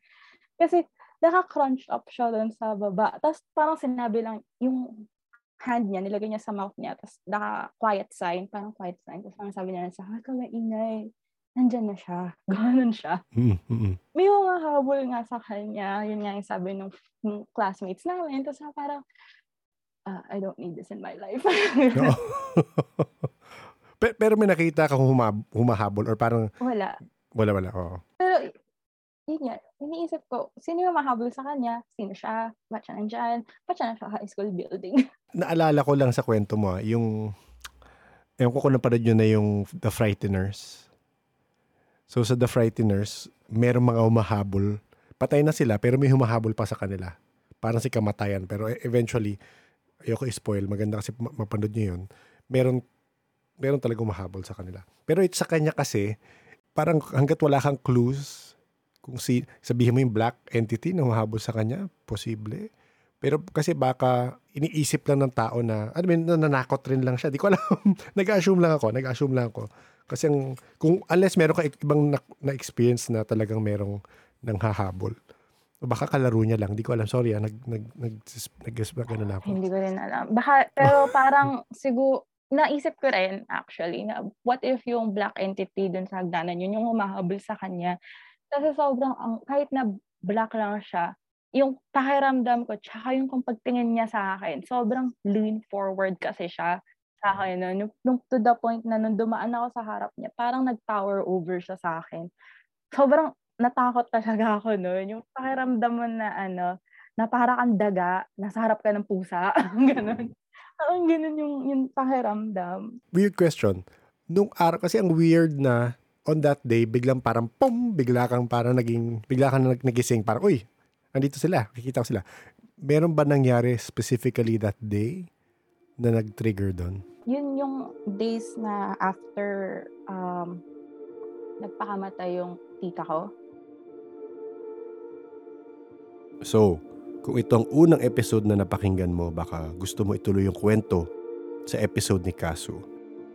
Ilalagay ko yung link sa show notes, pero ang episode niya ay episode 104. Nakwento niya doon paano na-trigger yung ability niya, kung bakit lumakas ang pakiramdam niya sa mundong di nakikita. Thank you sa lahat ng nagkwento. Marie, Dre, Mel, Ellie at Kasu. Salamat at nag-reach out rin kayo. Hopefully, ma-inspire rin ng iba na magkwento ng mga experience at naalala nilang kakaiba sa school experience nila. Na-realize ko nga pag tinatanong ko yung mga tao, yung mga guest, ano ang earliest na naalala nilang experience na meron sila nakikita o nararamdaman, kadalasan sa school yan eh. So kung may mga school stories kayong gustong i-share, email nyo lang yan sa paranormalsph@gmail.com. Hopefully, makabuo rin tayo ng enough stories para sa School Stories Part 2. Kung nais nyo namang makipagkwentuhan na lang via chat, maaari rin kayong mag-join sa Discord server ng podcast. Maraming kagaya mo siguro doon na may hilig at interes sa mga bagay na kababalaghan at di kapani-paniwala. Ilalagay ko yung link rin sa show notes para maka-join kayo. Gaya ng sabi ko, if ito ang unang episode na naririnig nyo, welcome sa podcast. Marami-rami kang episode na pwedeng balikan. Na-timingan mo lang na malapit na ako mag-season break, pero mahaba naman yung episodes na pwede mong pakinggan at simulan. By the time na maubos mo, malamang may season 2 na. Palagi ko naman suggestion baka gusto nyo simulan sa episode 1 para masundan nyo yung mga kwento at pag-unawa namin sa mundong di natin nakikita. May mga new episode ang podcast tuwing Tuesday 7 p.m. sa Spotify and Thursdays 1:37 p.m. sa YouTube.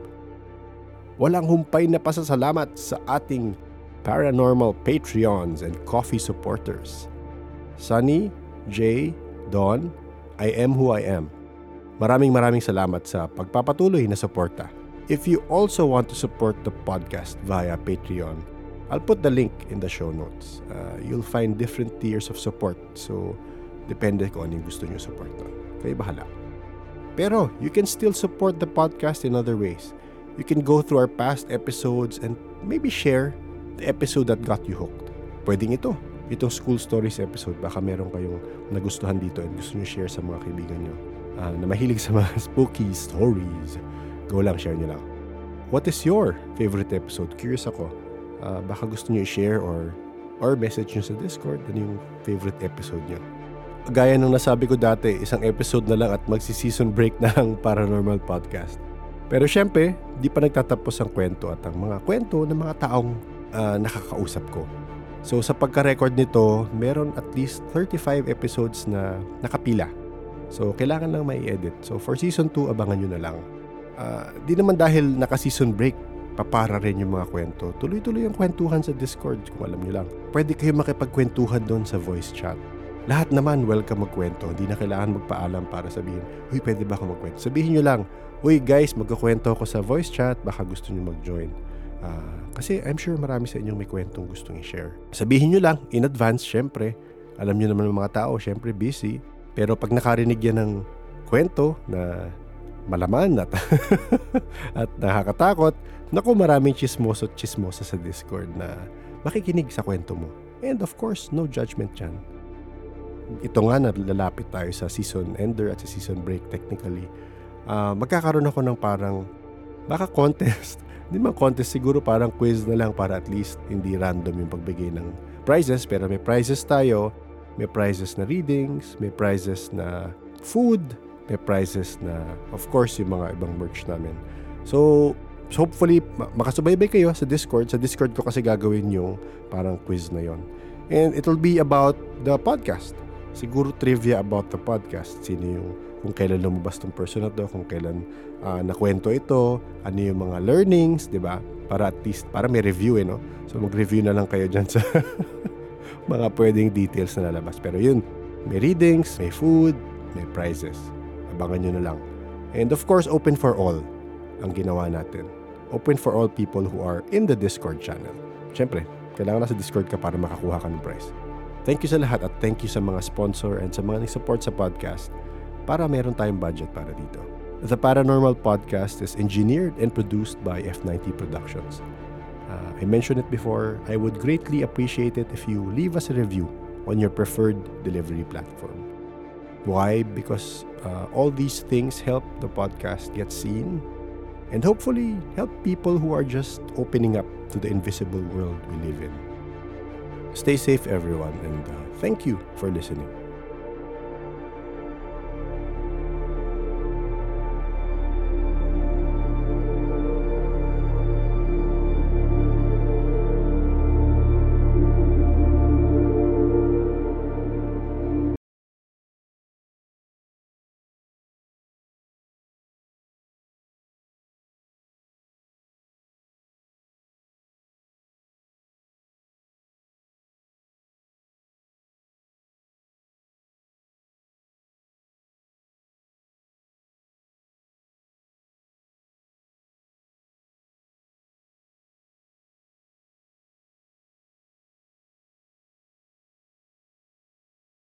LL Peeps!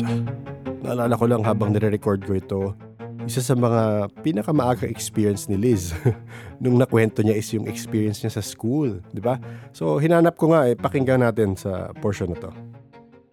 What age naalala mong nag-start? Ano yung age na talagang naisip mo, uy, parang iba to 4, I think. 4? Okay. 4 ata. Parang preschool ako noon. Tapos, ang sumusundo sa akin, lola ko. Tapos naiwan ako ng school bus. So, kailangan namin mag-tricycle, parang ganun. Tapos, nung naglalakad kami, hindi siya masyadong clear sa akin Pero, basta naglalakad kami doon, tapos biglang, parang merong matandang lalaki. Hindi naman siya super tanda, siguro mga 50s, 60s, ganyan. Tapos, ano siya, parang, basta weird yung damit niya. Okay. Tapos kinakausap niya kami. Naalala ko yun kasi sa puro kalachuchi trees doon sa preschool. Okay. Tapos parang lalabas ka dito sa kabilang gate. Tapos puro puno pa din yun. Basta isang puno doon. Hindi ko alam kung anong puno yun. Para siyang may anthill na malaki. Tapos doon kami naghihintay ng tricycle nung time na yun. Tapos parang basta kinakausap ko siya na parang tinatanong niya saan kami pupunta, ganyan. Oo. Basta ang haba na nung usapan namin kasi walang tricycle. Tapos yung lola ko, ang sama ng tingin sa akin, parang iniisip ko noon na parang, siguro kasi don't talk to strangers, ganon. Ang daming tinatanong nung kuya. Tapos parang, basta hindi, parang meron pa siyang mga inaalok sa akin. Gusto mo, laro muna tayo sa playground kasi may playground doon, ganyan. Tapos, nung nasa tricycle na kami, parang tahimik na ako, wala na yung lalaki. Tapos parang sabi nung lola ko, sino bang kausap mo? Ba't bigla kang tahimik? Ganyan. Wala pala akong kausap. Okay. Ang tagal. Ang tagal naming naghihintay nung tayo. Tapos na-realize ko na, nakita ko siya na parang, yun. Yun, doon ko na-realize na parang, so may nakakausap ako na hindi nyo nakikita? Parang gano'n. Okay. Yun. Usually, hindi siya nagre-register sa akin. Yung mga gano'n. Kakaiba talaga mga school experiences ng mga sensitive, no? Kaya minsan naiisip ko, dapat iba ang turo sa mga batang sensitive para di rin sila maloko at mabigla, di ba? I guess episode na rin yung topic na yan. Pero hopefully, may makausap tayong mga magulang na may makwento kung paano sila makitungo sa mga anak nilang sensitive at bukas ang third eye. Considering maybe na yung mga parents, manhid, gaya ko, di ba? So ideally, maganda talagang topic yan. Kasi I think with a good support system, they will be able to cope with the sensitivity they have. So yun. Yun na muna, LLs. Ingat kayo.